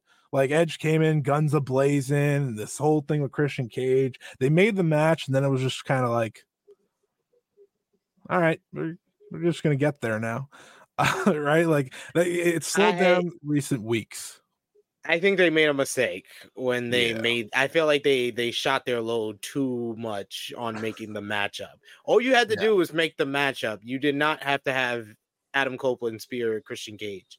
Like that was one of the big elements, was that Copeland didn't touch Christian. And I thought that an interesting way to go about it would be Copeland agrees because he's against what this group is doing, but he doesn't want to fight Christian. So it becomes that he'll be the tag team partner of Sting and Darby, but he's not going to fight Christian in the matchup. He'll fight Luchasaurus and Nick Wayne. And that's an interesting story for the trios matchup. And that would have been interesting for the weeks following. And instead, we're getting, Sting and Darby Allin versus the Outrunners, and Sting and Darby and Copeland versus Jake Roberts' family. So, it's a choice. It's a choice. I felt like that was the first misstep of this whole story that I felt was one of the best things going in wrestling for the first couple of weeks, but they really had a misstep there. As far as this matchup, I think it's Sting, Darby Allin, and Adam Copeland that are going to pick up the victory here. Yeah, I'm with you totally. It's treading water until we get there. Edge isn't even on TV right now. Like they just have him like sitting at home until the show. And it's like, well, he took off. He was on last week's Dynamite. He wasn't on Collision, wasn't on Dynamite. He'll probably be on Collision. He's gonna be here every week. Oh yeah, he's gonna be. Yeah. He's still got He's wrestling actually, which I guess is better than there you go. Cutting the same promo of I won't fight Christian, but I accepted the match and speared Christian, so I'm actually going to fight Christian. I was like, damn, that escalated quickly. Yeah, a little too quickly. But I will say, with Sting matches, they almost always live up to some sort of excitement. Darby Allin's insane. Nick Wayne's pretty insane. Like he does crazy stuff. This should be a fun trios match. Not looking at it to be like this great all-timer or anything, but I think it'll be a good way of continuing the story between Edge and Christian. I know the heels probably won't win because Sting has yet to lose, and why would we have him lose now? But I do think we have to do some sort of cheap shot by Christian to further the story, or something heelish other than, or Edge could just pin Christian, I guess. But I don't If really you just want that. to, if you just want to blow your load on all of the story, Well, hey, I'm just saying. That's the way he booked that last segment. So I mean, Exactly. it's not out the realm of possibility, but I think we get Copeland, Sting, and Darby winning here, and then probably we do the Copeland Christian matchup at World's End. Yeah, which take it or leave it for me so far. We'll see. I loved it. Sure I loved it up until November 1st, 2023. Like a whole month. A whole month, every segment, I was like, that was great. That was great. And now Christian it's is like, Awesome. Copeland was really good. Christian's still awesome. I will give him that. Christian's still awesome. He was awesome in that segment. It was just that segment was even really good up until Copeland speared Christian. It was like, you didn't need to do that. No, you didn't need to do that one. No, you did not. But it should be a good match, of course. That's kind of what Sting does. We're going to talk about possible matches now here. So we do have a tag title match. This should probably be decided on Collision, but since we're recording this on Thursday, I don't know what it is. But my guess is it'll be some sort of FTR, Starks and Cage. Starks and Bill. Not Cage. Bill. Just Bill. Just Bill. I don't know just what. Bill. I was Big thinking Bill. Cage. Maybe Christian Cage is still in my head. Sorry. So Big Bill, and then probably LFI. I would think Ristico. I would think if you're gonna put LFI, you're gonna put House of Black in there. Yeah, me too. Which House of Black duo, maybe the probably Malachi and Brody. Yeah. So which. That would be like the best multi-man tag that they've done for the tag belts on a pay-per-view ever. Because one, it doesn't involve Jeff Jarrett and Jay Lethal, so that's a good start. Usually it's always them. Jurassic Express, Young Bucks, and Red Dragon. All right, that's unfair, to be fair. I forgot Red Dragon's around. That's immediately. My memory goes back instead of recently, yes. Definitely recently. I completely forgot Red Dragon existed in this company because Kyle's been gone, and well, we know what happened to Bobby Fish. And also that was like early last year was when we had the really good ones, because we had that one. Then it was Jurassic Express, Team Taz, and Swerve in Our Glory. Yeah. Then we got that was on. This one was on TV. It was on. Then they had the ladder match too. They had the Young Bucks one. Yeah. No, that was a 2-on-2. That was Jurassic Express and Young Bucks, wasn't it? The one on TV. Oh yeah, because the Hardys were supposed to be in it. Yeah, right? That was it was 2 weeks later when they did the Young Bucks, Swerve in Our Glory, and Team Taz. That one was probably even better than all the other ones we just made. That being said, I do think this can be fantastic because all the teams are in there. I wouldn't be shocked at a title change because I don't know. To me, every time I see Starks and Bill with the belts, I'm like, I don't think this was supposed to happen. Like, I know it was, but like I know they booked it to happen, but you know what I mean. Like this wasn't. But this wasn't the original plan. This definitely wasn't. You could tell there's a Young Bucks title match just sitting there. It's like Tony, like bro. Why you let people convince you of stuff? Because this wasn't a better idea. Like I don't know if this is like as good of. I just know it's not better. It's definitely not better than doing another FTR Young Bucks matchup when it just made sense because you just had the Young Bucks win the number one contender. You just had FTR win. They had the kind of unresolved post match where they didn't shake hands and stuff like that. It's in the Young Bucks hometown of California, but FTR had an idea. It was like, yeah, we want to surprise everybody. It's going to be interesting. It's going to surprise everybody. Ricky Starks gets a big win, a big push. I'm happy for Ricky. This is the biggest win of his career for AEW. Winning the AEW World Tag Team Championships is the biggest title that he's won here. And him and Big Bill have kind of had this kind of weird chemistry with one another, but in this weird like Shawn Michaels Diesel type of way, who also had a tag team title run that was kind of random at the time. So this makes sense. I don't know how long it's going to go. But if it is this multi-man matchup, or even if it's just Ricky Starks and Big Bill versus FTR, I kind of say that you still go with it. Like you made the decision you got to keep going with it for just a little bit, at least till the end of the year with Ricky and Big Bill, in my opinion. So I think they retain. I'm with you. I think at this point it's LFI and House of Black kind of taking one another out in this match. So it leaves it down to FTR and then Ricky and Bill. And it is a toss up there, but why put the belts right back on FTR if you took them off of them in the first place? And, the million of ideas that people had of why the belts were dropped didn't seem to play out that way. Like, they're wrestling on Rampage, for example. So it's like, what was the point of that?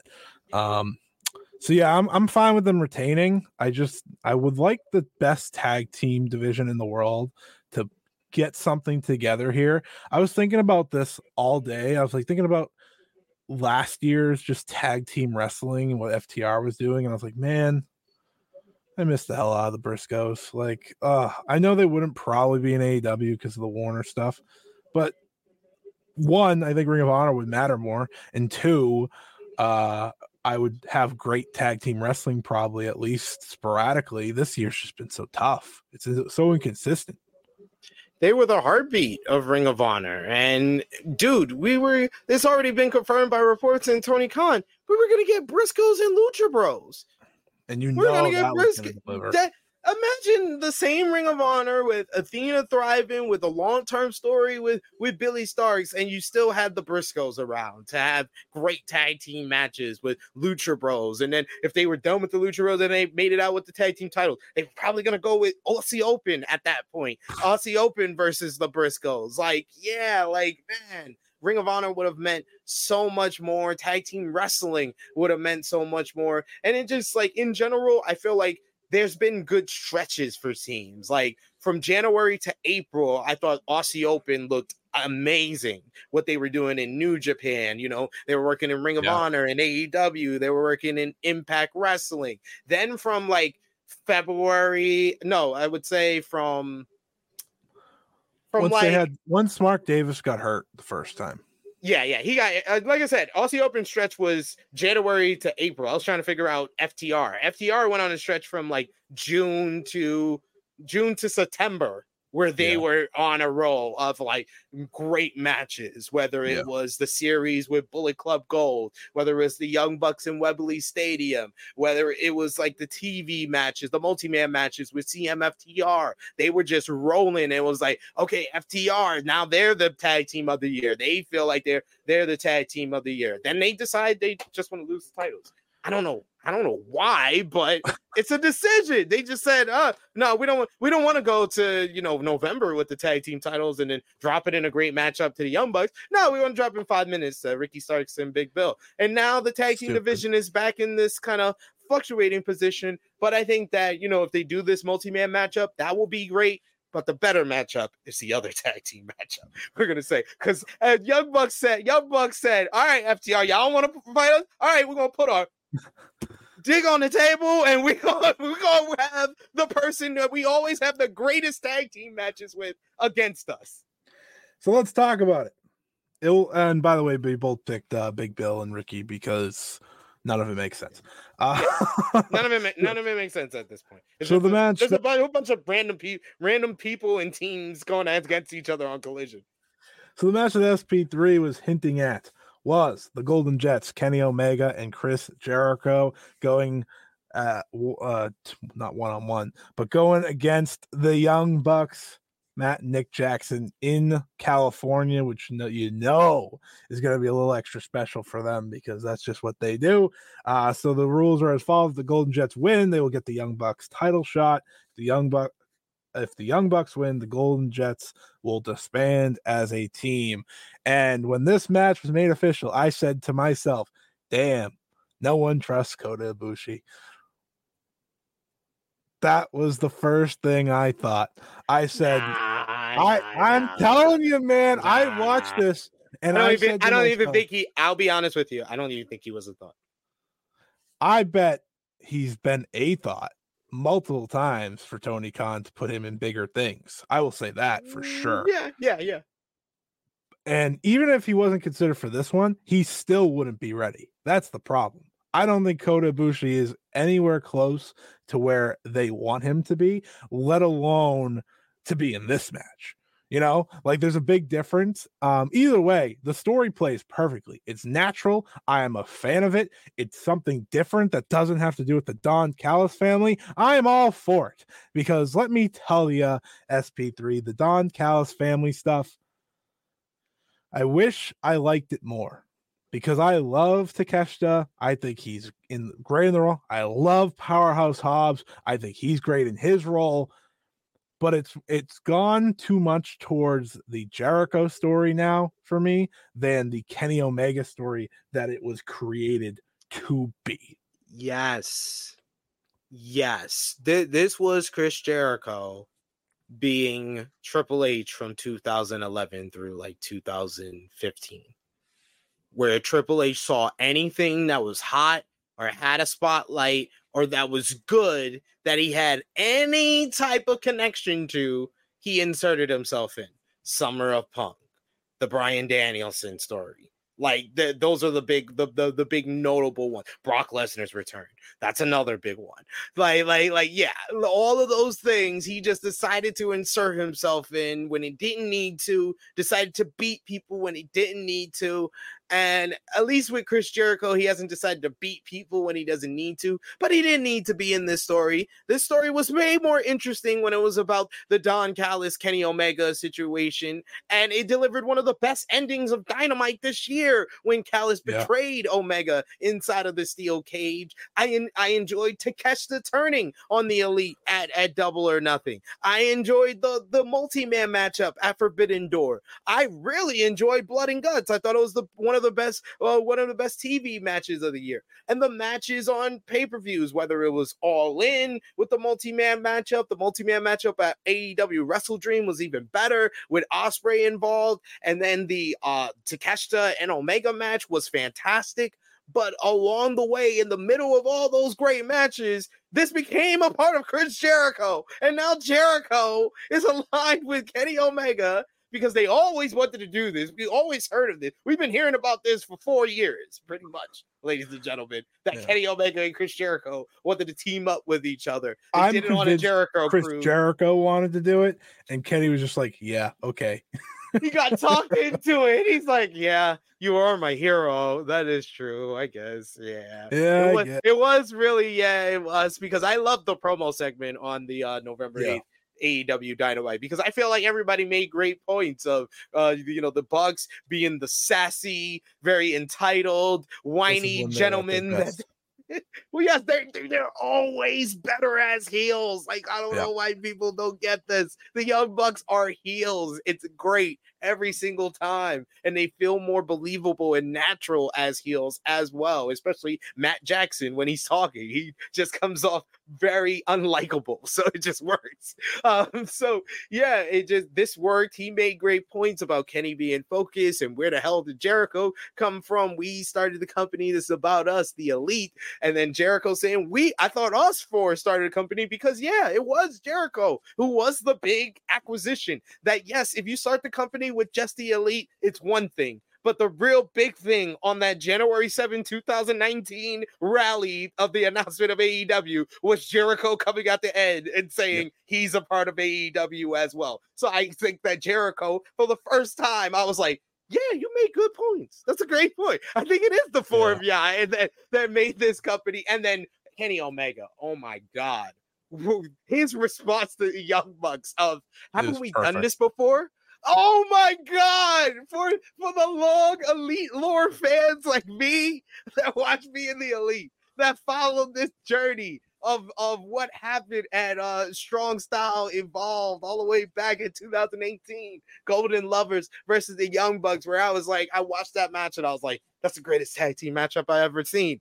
Then fast forward 2 years later to Revolution 2020 with Hangman Adam Page, and that, in my opinion, the greatest AEW pay-per-view match of all time, and probably the greatest AEW match of all time. Just the storytelling, the performance, everything that went down, the greatest tag team matchup I ever seen. Hangman Adam Page and Kenny Omega beating the Young Bucks, the Golden Lovers beating the Young Bucks. So the two greatest tag team matches, or two of the greatest tag team matches I ever seen, involve Kenny Omega and a partner versus the Young Bucks. That's a kind of an insurmountable task for 52-year-old Chris Jericho. I'm just saying, Godspeed, Jericho. Godspeed. But in this matchup with the stakes at hand, I really, when they teased the matchup the week before, I was like, okay, Young Bucks win. This is the time you have the Young Bucks finally beat the Kenny Omega team. But with these stipulations, I'm going to go with the Golden Jets. Yeah, I think that's the best way to get tag titles on track too. Unfortunately, I can't stress this enough. I was so happy when we finally got singles Kenny Omega back. Like, loved the trio stuff. It was great. But when we got singles Kenny back, it's just such a different beast. Yeah. And now we're back to something that isn't singles Kenny. And I'm like, okay, it's fine if this is a little detour to like get the Young Bucks heel, because I don't necessarily need the Elite back right now. I know a lot of people want that, but Young Bucks are best as heels. Kenny's best as babyface right now. So I think this is best. My feeling when this match was made, I was like, this is your best case scenario to tell this story right now, because one, easy to hate Jericho if you're the Young Bucks. Two, sorry people, Kota Ibushi ain't better than Chris Jericho in their current forms. Just not happening. Like, it never thought I'd have to say that, because Kota Ibushi at one time was arguably the best wrestler in the world just a few years ago, but he's not that guy right now. He's not that guy, and I think this match is going to be fantastic. Has all the, I know people, we can doubt Jericho a little bit, sure, but Jericho in a tag team setting where he's not doing all the work and Kenny's there against the Young Bucks, I don't know about you. I think this is going to be pretty great. Could be one of the best, if not the best match of the night, if they reach their highest level. And I think the Golden Jets are going to get that win, get that title shot, and likely, I think at this point, win the tag titles, because you want to keep this story going. Yeah, I think that probably is a move to kind of get the tag team titles on a higher plane, and they kind of, I would like the dynamic of like babyface Jericho with Omega going up against Ricky Starks and Big Bill as the heels. I think that dynamic, especially on the mic, would be very interesting as well. But yeah, they have a lot to live up to with this matchup, but I do agree with you. I think it is going to be one of the best matches of the night, and Jericho has lived up to the people he's been in the ring with, whether it's the multi-man matches that we mentioned before, or whether it was Ospreay at All In. The only kind of exception to the rule was the Adam Cole match at Double or Nothing, which wasn't good, and so one of the worst AEW matches of the year. So bad. But yeah, this should be great. Looking forward to this one. Next up, okay, so we got 3 regular matches scheduled. I will say I do think that Chris Statlander defends against Will Nightingale, Julia Hart, Sky Blue. I agree. On this pay-per-view. That's the story they continue to tell. It's an intriguing story to tell. A lot of great young talent there. Kind of giving them the spotlight on pay-per-view, I think, is better than tossing it on a Collision or a Dynamite. I think that would be a real big letdown for me if they did that. I agree with you. Invested in the story too. Yeah, they are. You can hear the reaction Julia Hart got on Dynamite this week, and if that's the case, and that's the 4-way, Julia Hart wins. Julia the Draw Hart. I said it at AEW Wrestle Dream. I predicted Julia Hart. I'm going with it again. I'm saying Julia, she had to get through her wedding and her honeymoon. She's done. She put that in the rear view. She's ready to be crowned. She's still over. She can get more over by being crowned the TBS champion. And I think Chris Statlander's reign has already been great enough that you need to move her up to the main title picture. Yeah, to me, this feels like a way to get the belt off of Chris without having her pinned, and get the belt on to Julia. So I'm also picking Julia, and I think it's the right move just because she's so over. She's getting better match in and match out too. She's got the character work obviously down. I think it's one of those like moments in a bottle. You just got to run with it, see what she can do, because I think Chris going against a Timeless Tony or a Hikaru Shida is very much more exciting and where she is now. I think she's really raised her stock to a world champion level for sure since coming back. But let's talk about Hikaru Shida versus Timeless Toni Storm for the AEW Women's World Championship. Of course, we now have the teases of the recently debutee, Mariah May, the super fangirl, Mariah May. As a Mariah May fan, I don't know how I feel about her being a super fangirl, but I'm going to let it play out. Shout out to I am here for it. I am here for it, and especially the fan theory that I saw online of I forget the I think I took a screenshot here so I can read it out to you, sir, because I love this idea, because I saw this whole thing that they did introducing Mariah May on AEW Dynamite, and I immediately was yeah, I think it was the right way to do it. I think that was a very effective way. In less than a minute, they established where she was from, her connection, and where her story was going, and what her character was going to be. That's a lot more than a lot of other debutees in the female division. So I'm sorry, this is an upgrade. Maybe that's the overall problem, as this is the peak of that. I'm just saying, it was an effective use of time. I wish they had footage of her. That's the only thing I wish. But I wish that for every debutee that they have. Well, that's on Stardom. It's not Stardom's fault. It's not Stardom's fault. These two companies can't stop each other. Hey. It's not AEW's fault that people report stuff. That is probably true that AEW put out there, but they reported. But it was at Peps. It was at Peps .wrestling who said his theory was on the Mariah May Toni Storm story is that it's going to be based on the plot of All About Eve. All About Eve is a 1950s classic film that tells the story of Eva Harrington, which he says would be Mariah May, who manipulates a successful actress, Margot Channing, which would be Timeless Toni Storm, to achieve fame herself. And Tony Khan even made reference to it by saying all about Mariah in his Twitter post when he introduced her as being All Elite. So he says this would be a story with great potential and could lead to Mariah becoming a star in a short time. Even if it's that, or if it's a different take on Mickie James versus Trish Stratus, I don't think no one can deny that Mickie James became a star from that story. And I think that Mariah May has the chops. And because of this new Timeless Toni Storm character, this is a story that has a lot of layers that they can add to it and could be. And it's a good role for Mariah May. I don't think that it's a great thing that she is going to be connected to the person that it seems like Tony Khan has decided she's my new Britt Baker. She's the only woman I care about.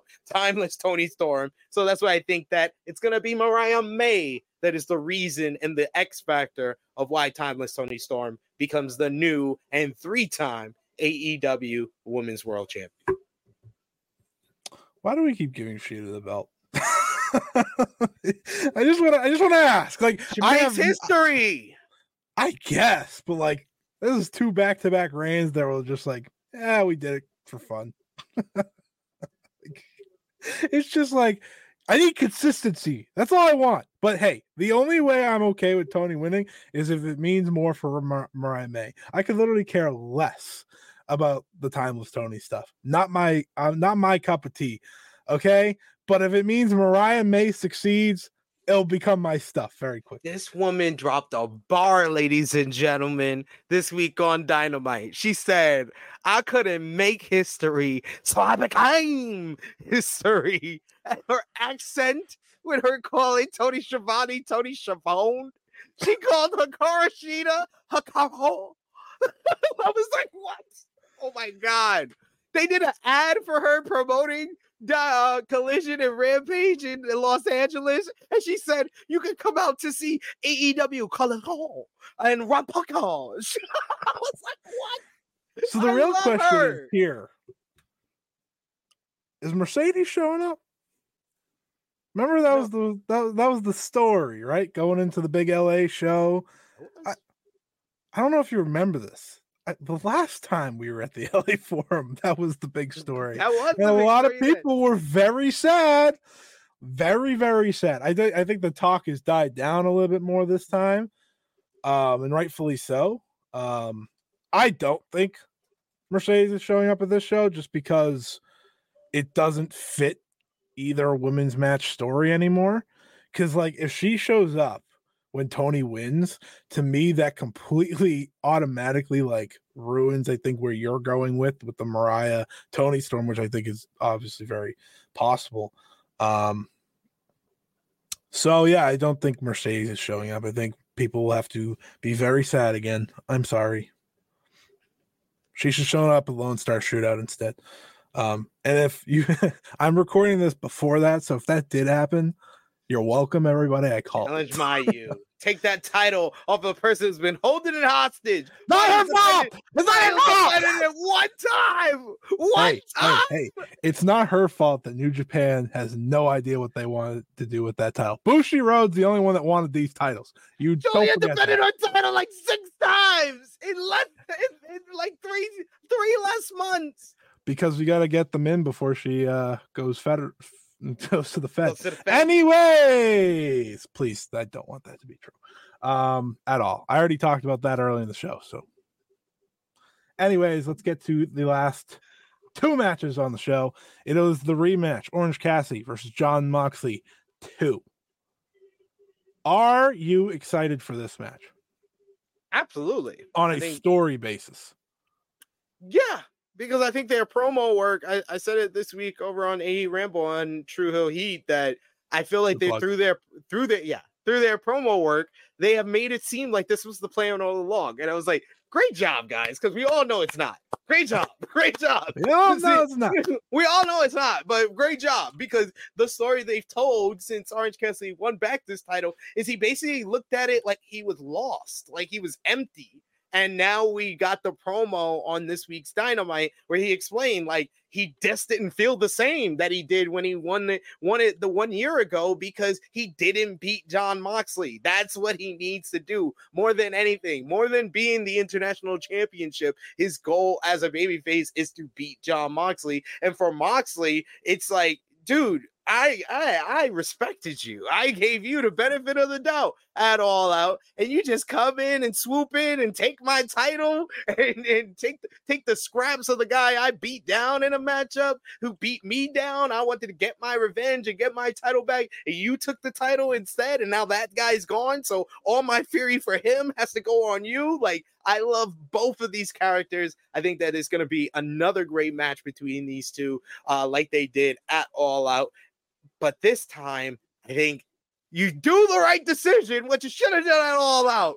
Orange Cassidy gets the win. Give me Cassidy get the win. Damn what you had planned, Tony Khan. Don't just put the title on Moxley and do what you was going to do. You give Orange his moment. You blew it with Orange ever since All Out. You redeem yourself at Full Gear. Moxley should squash him. I'm just kidding.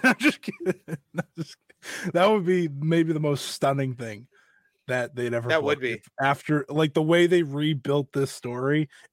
Moxley just went in there, beat him in 2 minutes, and left.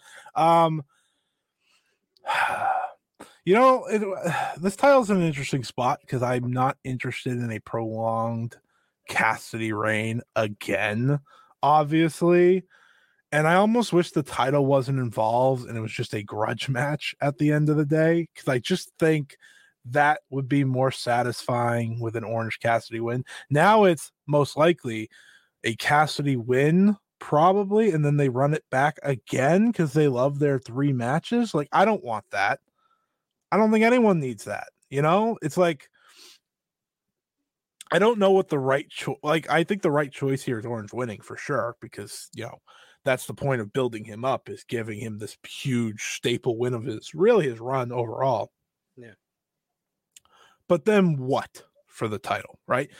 To me, I've been saying this since the guy won the title and the damn Takeshita turned heel. It should be on him.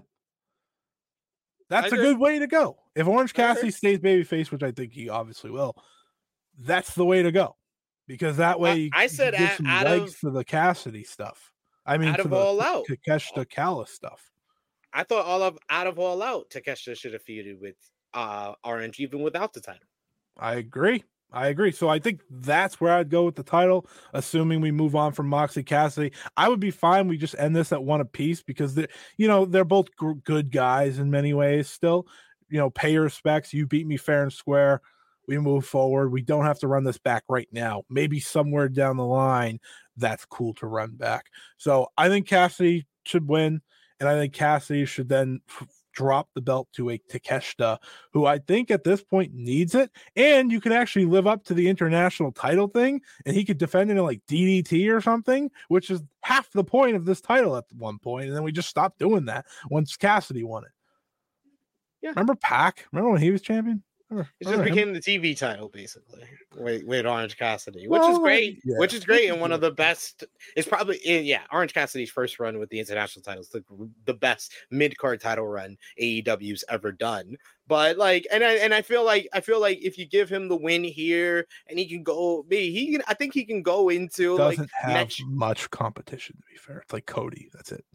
No, I would say Darby's first run with the TNT. I love Darby's second run, actually. Darby's second run. His second run, I think it's one of the best 1 month title runs I've ever seen. I love that run. I wish. But his first run is when he started really doing the open challenges. Cody's first one was great. I think Miro's first run with the TNT Championship is it revitalized that him. ending. And he felt, I understand underdog babyface beating him, but they chose the wrong underdog babyface. I said from the beginning of Miro's run that it should have been Jungle Boy as the underdog. I think everyone thought it should have been Jungle Boy at the time. Now look at where we are.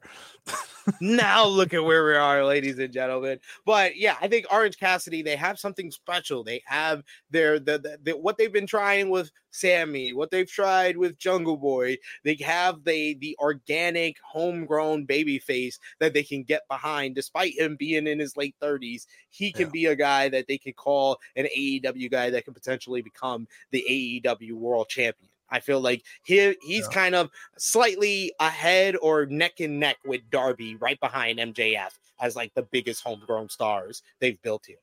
I will say, I would have Takeshita obliterate this man when he gets his shot.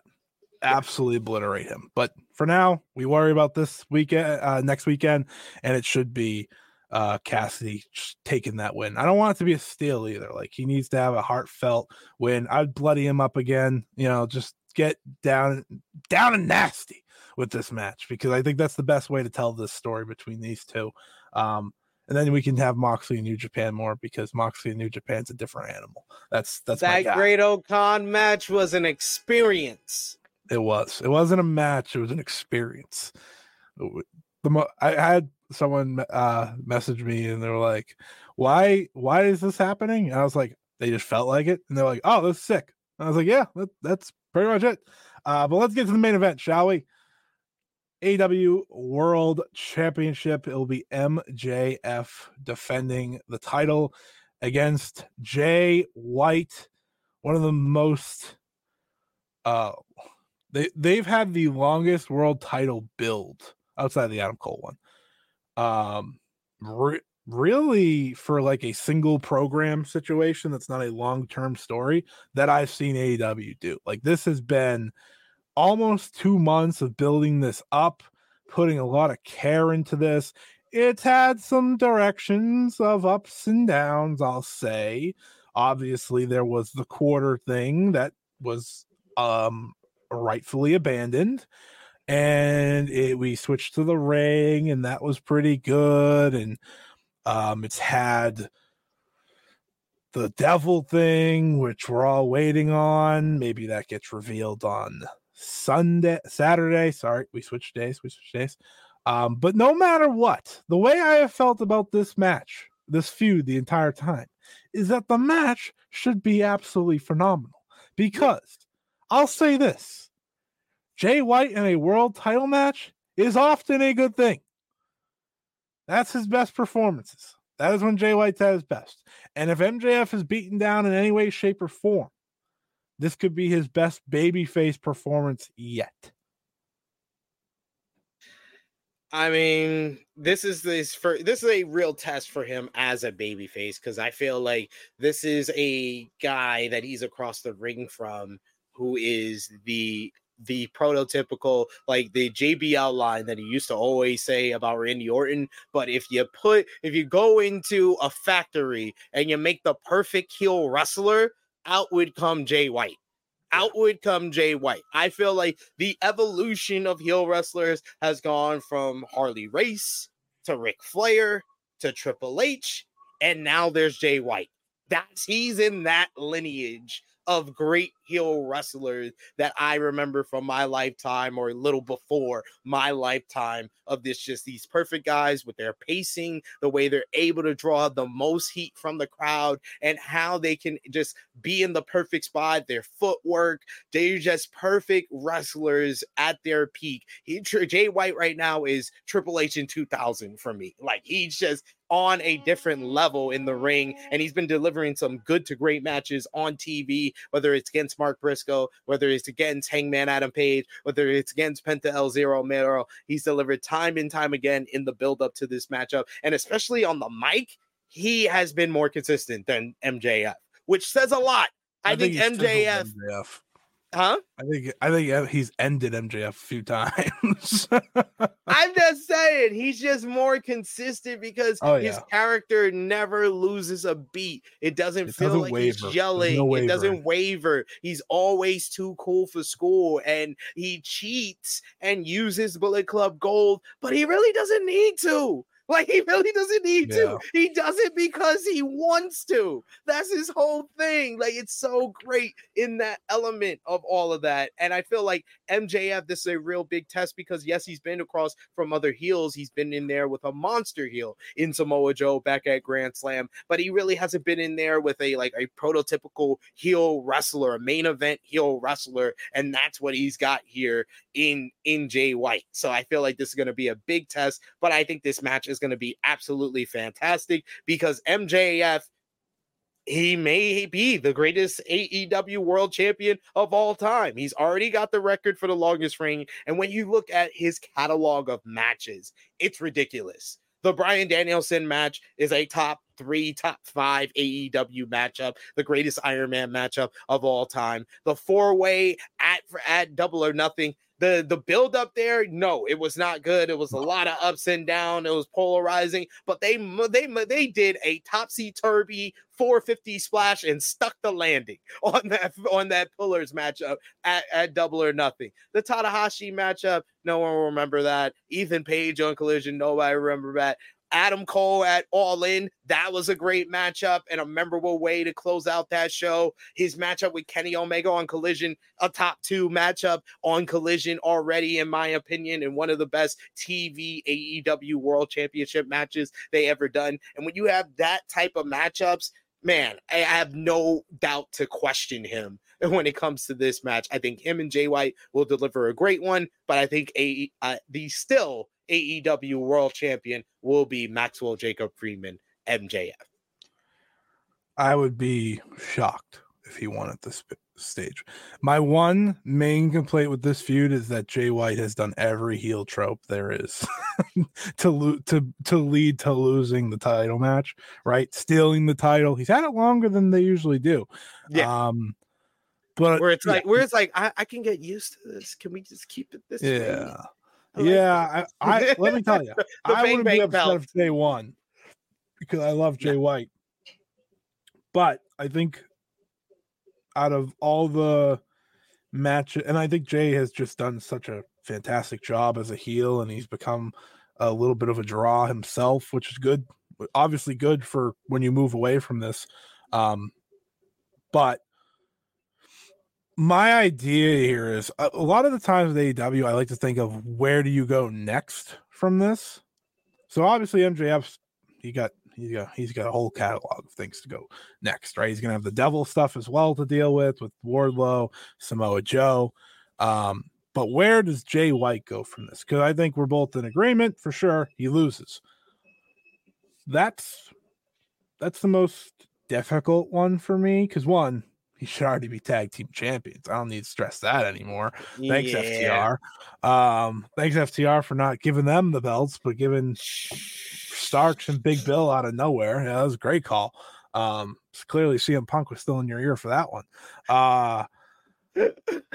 Anyways, I just want to, like, I want Jay to go on to something. Maybe he beats Cassidy instead of Takeshita. That's always a possibility as well, because maybe they want him to be champion, but they don't want to give him the world title. I think that's a possibility. I would have him he needs to win a feud after this. Yeah. So that's really the difficult part of this, because I do think him winning will be the better result after. I think with heels in AEW, you don't really need to win the feud unless you're on your way to winning the world championship, in my opinion. So I think that his next feud, yeah, he needs to pick up more big wins, because he's picked up some big wins in the build up to here, and you don't want to let that all down. I think that the perfect person that I can see them feuding with, and that's why I give the caveat of that he doesn't need to win in the end of the feud, is Darby Allin. I think that Darby Allin, him working with Darby Allin, I think that one, they can produce great matches together, and two, I could see it being the blow off of like Sting and Darby Allin versus Bullet Club Gold. That I feel like those guys could work a fun multi-man matchup together, and in the end, it's Sting and Darby is going to win, but Jay doesn't have to lose in that. Right. I think that's a good way to kind of keep them on TV and keep them hot while giving Sting a good build there. There's definitely plenty of options that they can go with. In a perfect world, the Hangman Swerve stuff would have started earlier, because I think Hangman and Jay would have obviously worked. We did that match on TV, so that also slightly annoys me. But I really feel that we're heading to like a 6-way matchup at World's End, because despite him being a babyface, you still have the whole caveat of MJF's contract's going to expire January 1st. You can have Tony Khan just make it a 6-way matchup and throw in Wardlow, throw in Joe, keep Jay in the mix, and then throw in Hangman and Swerve. That's possible. Where you could keep all of these top programs in that matchup. You don't even have to put you could put it in like a cage or something like that, or you could just make it a regular like 6-way matchup. So I think that's never been done for the AEW World Championship. So that's something new, and it will give this last pay-per-view, which you're going to need a hook, because, you introduce AEW Wrestle Dream, and that was on the anniversary of, Antonio Inoki and a tribute show, and had dream matches and stuff like that. You need a hook for this World's End, and a first time ever 6-way AEW World title match, I think, is a good way to kind of blow off how you have all these people involved in the top title mix. It's also a holiday time, so you really need a hook for that. You really need to bring people in for that. But there's a lot of moving parts here, obviously, with AEW, and I think that's the exciting aspect of it all. But thank you so much, my friend, for coming on here, previewing Full Gear. Watch them add like 10 different matches between now and when this was recorded. That's fine if they do. We'll be fine. I think we previewed all we could preview, all the most important things. But as theme for our show, I'm gonna need your plugs, of course, because if you're not plugging where you are, what's the point of having guests? And your match of the week as of this recording. So what's the parameters of like the week? Any match that you watched in the past week. Give you 7 days. Okay. So since anything you want. Last Thursday, it's got to be Will Ospreay versus Shota Umino from NJPW Power Struggle. I thought it was Shota Umino's greatest match of his career. Him showing that he is going to be the guy, the face of New Japan Pro Wrestling. As I've been saying, he's him. In 5 years, he's him. He was him. 5 years.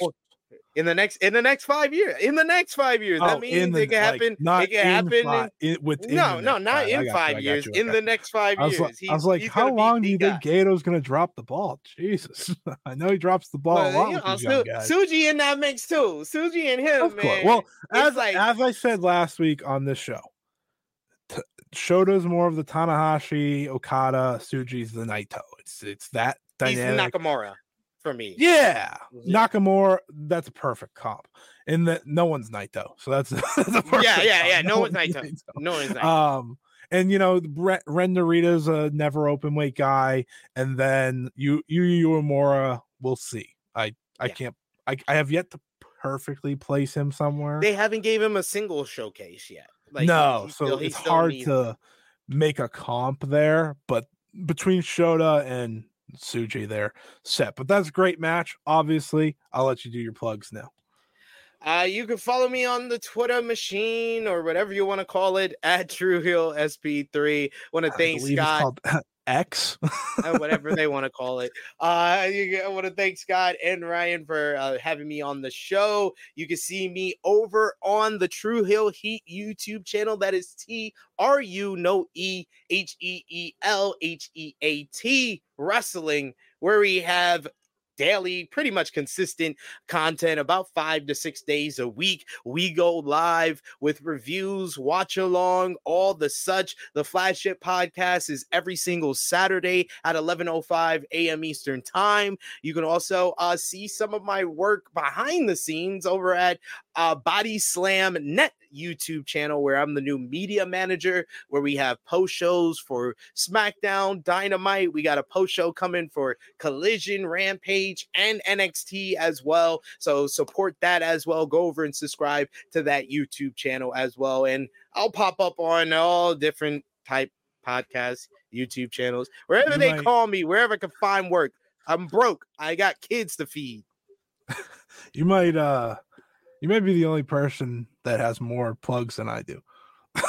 I don't even do them all anymore. I don't even do them. No, all. I stopped doing all of them, but I have a lot of content this week, so I got to do all my plugs. All right, let's see. My match of the week. So since we recorded on Sunday, I can't do the Shota Will Ospreay match because I watched that and we talked about it. But what I can do is Yuma Aoyagi versus Katsuhiko Nakajima from All Japan. Just a perfect use of Yuma in the babyface role against the invading Katsuhiko Nakajima to set up a potential buzzer beater match of the year on the final day, December 31st, Nakajima Miyahara number 2, because that is how Japan does it. They make sure you can end the match of the year conversation early, and you gotta wait till the end, which is always a lot of fun. So I can't wait for that. Make sure everyone goes check out that match. All Japan's doing great work this year. All right, plug time. Over on Fightful.com, you can check out my interview with Konosuke Takeshita ahead of his match in DDT Pro against Chris Jericho, which of course is the big one that has been up. So that's a lot of fun. What else? I have the latest edition of Stardom Road coming out this coming Tuesday. We are talking the big rookie, Utami Hayashishita, her debut, winning all the gold early on, and how, she's fared out pretty well, I'd say. I think she went on to be pretty successful, if I do say so myself. And me and Ryan will be back next Sunday with our Full Gear review live at 9:30 a.m. because we're psychotic. But we won't be doing a post show because Full Gear's the night before. Why do that? We'll be back with that and whatever other wrestling news is about. So for SP3, I'm Scott. Ryan, happy wedding. Happy we could give you a show. So long. Farewell. Bye-bye. This has been a Count Out Podcast. Hi, guys. This is Lauren. This is Michael. And this is Your Dose of Death podcast. If you're genuinely curious about the world of deathmatch wrestling, look no further, as me and Mike have you covered on all things in the world of deathmatch wrestling, whether it's interviews, show reviews, or everything in between. We have you covered on all things deathmatch wrestling, whether it's past, present, or future. And you're probably wondering where you can go support us. You can find Your Dose of Death podcast on all major podcast platforms, especially along with the Count Out network of podcasts. And also, you can support us on the Count Out Patreon, as we have exclusive content only on the Patreon for all of our listeners. We hope that you go listen to Your Dose of Death podcast very soon. And see you at the shows.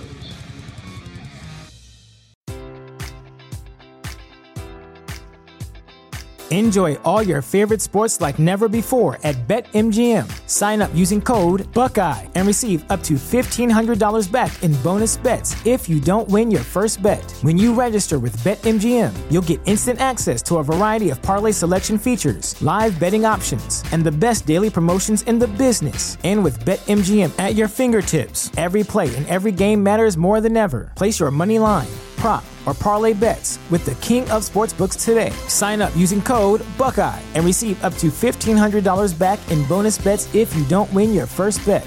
BetMGM and GameSense remind you to play responsibly. 21 plus and present in Ohio, subject to eligibility requirements. Rewards are non-withdrawable bonus bets that expire in 7 days. Gambling problem? Call 1-800-GAMBLER in partnership with MGM Northfield Park.